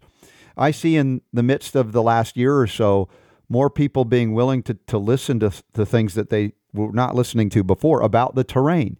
As I'm speaking, every lecture they're demanding more. You need to talk more about the terrain, more about the milieu, of course, Béchamp, all of that, the history of what went wrong, Pasteur versus Béchamp, or the germ theory versus the terrain concepts, And so that wasn't something, I would pepper a lecture in, but now people I want you to lecture just on that. I'm getting more, please. So it's changed. There are shifts happening. Yes, there are. 40 years ago, and I go back more than 40 years with Béchamp, but 30 years ago, even 20 years ago, nobody spoke against Béchamp because they didn't know who he was. They didn't care. Okay, we've now reached enough people that we're now beginning to see people write about Béchamp being a fraud. Okay, well, anybody who says that is just a blithering idiot or son of the devil. Because if you read his life, what he was, what he did, he was a great champion of humanity, and his science is irrefutable. But there are now enough people noticing it that the naysayers are beginning to come out. Now, they never give any reason for why what he said isn't true. Never. I haven't seen one person try and make an intelligent argument against the terrain and milieu. Mm-hmm. But I do see occasionally prominent scientists or medical people saying, oh, that's all fraud. There's nothing to that. Don't pay any attention to that. But they never have any reason they give because there isn't any reason that can be given against it. Once you engage in a real, genuine intellectual discussion on these concepts, you'll be like, how did I ever believe the germ theory was a thing? Honestly. Well, read Béchamp or Pasteur. Please work your way through it, folks. The evidence is clear. It's overwhelming, but nobody's read it because, it's hard to read. Well, and you can start here, folks. We've done this before. We have links in the show notes at robertscottbell.com today. And Chris and I have done many shows together and linked these and other articles. But this one honoring Antoine Béchamp, the gentle giant of science and medicine, you can click on that and you'll be taken to a site with the full article. So again, for those of you getting a start and introduction, this is a great way to start the overview. It was an interview that Chris did many years ago. And then you come back to the notes again, you'll see another link, Antoine Béchamp versus Louis Pasteur almost 100 years later. The truth remains buried to support a lie. And that will take you to another article that was written some years ago as well, with other links. That you can go. So you'll start your investigations there. And those of you so inclined to pick up a dry book that if you take your time to get through, you will be benefited tremendously. And not the least of which, is your ability to communicate these concepts and principles. Because Chris, you've been at it for 40 years. I've been at it for almost 30, and there's still not enough of us to go around. There may never be enough. So I'm encouraging people to get out and start talking, asking questions, pushing these concepts and principles, and transformation happens. Sometimes it happens over a long time, and then suddenly, boom, you're like, whoa, people that never considered it thought, well, this is, of course, I believe this all the whole time. Suddenly they adopt it like it's always been right, which it has been. Well, if you go into Amazon.com, there's a lot of different republished, and some of them aren't very good. They're just sloppy. But if there's one that has 100 reviews or something, and you'll see the people who are able to actually get through the book, who actually take the time and trouble, you'll see they're outraged. He said, why were we never told this? Because it's irrefutable. It's just facts. Yeah. So people are angry when they actually take the time to read this book at, how has this happened? How has nobody, opened this up? Why are we still doing things this way? So it will make you mad if you'll actually get through it. But you'll have to work at it because it's not an easy read. Yeah. Also, I want to say a special thank you to our friend Jonathan at choosetobehealthy.com. His father, Chuck, for many years was a supporter of the Robert Scott Bell Show, as is Jonathan, and he connected with Chris and really absorbed the lessons of Béchamp and adopted it at choosetobehealthy.com even to this day, carrying the 100% whole food nutrition that can facilitate recovery for really anything. As long as you're still breathing, there's an opportunity to recover from the whole food selenium, chromium, and silica, which are the baselines, to other forms. And, Chris, as you said, you're not loyal to a brand. You're loyal to the things that work within maybe numerous brands, and that's what's available there at choosetobehealthy.com, which, by the way, you can use a code RSB5 to always get a discount that we learned of recently, Jonathan said. So, again, the concept of restoring the terrain means what? What are we lacking? Let's give the body what it lacks in the form that it can utilize it, and also facilitate the body's ability to eliminate that which it doesn't need, whether it be metabolic or environmental toxins. We've got to help. We know the minerals that we've talked about for years together are keys to doing that, and the right form is everything. Yes, because as Basham said, it's about digestion, assimilation, disassimilation, and excretion. Nutrition and detoxifying is not a new concept, although very few people have learned about it until the last 20 years or so. It goes back to Basham 150 plus years ago, just covered up, ignored. Yeah. It's amazing. It is a spiritual battle. Because when I discovered it, it was hard to find. I found it at a medical library of all places. The only reason it was there was a doctor who had been a graduate of that school had died and donated his library. So that was one of the books in his library. Who knows if he actually read it or ever read it. It had been there for years. Nobody had ever checked it out. I wasn't a medical student, so it was a medical library, university. I couldn't check it out. So I just went to the copy machine, spent hours turning pages and putting a dime in to make several copies of this. I tried to buy it. They said, we don't sell books. I went back several months later to make some more copies, and it was gone. And I went to the librarian. They said, well, no, it's in the system. I said, it's not there. And they came and they looked all throughout it's supposed to be here. I said, well, it isn't. So once I got a hold of it and started making noise about it, even though there was hardly anybody to listen, the book that nobody had checked out, that had been there for years, that they wouldn't sell to me at any price, disappeared. Yeah, it tells you what a threat to the established order, medical or otherwise, Béchamp is and was and still is to this day, the things that he taught. And we're not saying that nobody has ever picked up on it. There are people in history that have embraced it and have done good works that have kind of carried that lineage forward. But we would obviously like to see, and Chris, I know that's for you as well, that we can bring people on board with these concepts and start applying them. And then never again could we be deceived the way we've been deceived via the germ theory, to believe that there's an invisible, boogeyman or woman that's going to get you, and all we got to do is shut you down, lock you down, keep you from breathing on one another. And it's just all of this, as you said, it relates back to the abandonment of the very principles Béchamp dedicated his life to bring about.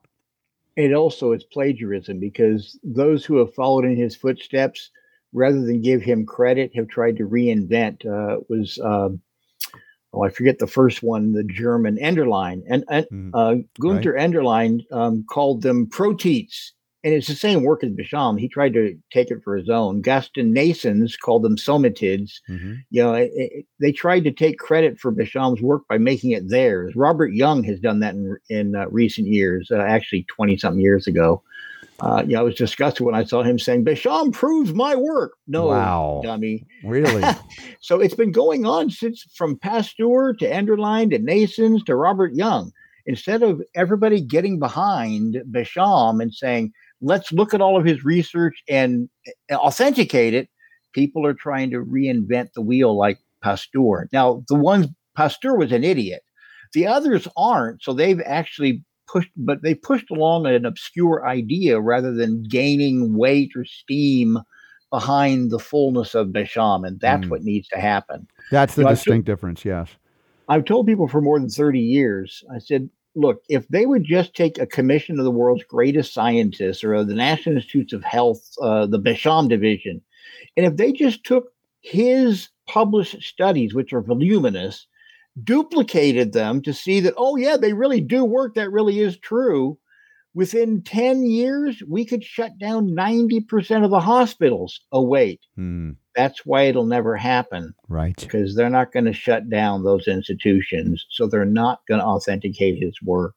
or look at it or consider it, because it would be a huge loss of business and control. So we have to get together with one another and talk about that. I wish there were book discussion groups on the law of the terrain every week. Again, as I was meeting, based on Pam Popper's inspiration with these groups, and people are interested. They're asking questions. It's the perfect time to get together with folks because they're more open than ever in regards to their experience through a scamdemic of the last year plus.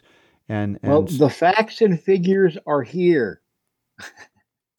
Well, let it out, let it loose. So, Super Don, let me bring you into the mix. It's been a quiet Super Don day, holding the fort behind the scenes, monitoring the chat room. But we've done a lot of stuff today, leading to the finale here with the celebration of Béchamp's life and how it's changed our lives here, all of us here, and many of you out there because of the things we've learned and applied. I've applied, and then when Chris came on board years ago as well, we got better and better, stronger and stronger, healthier and healthier.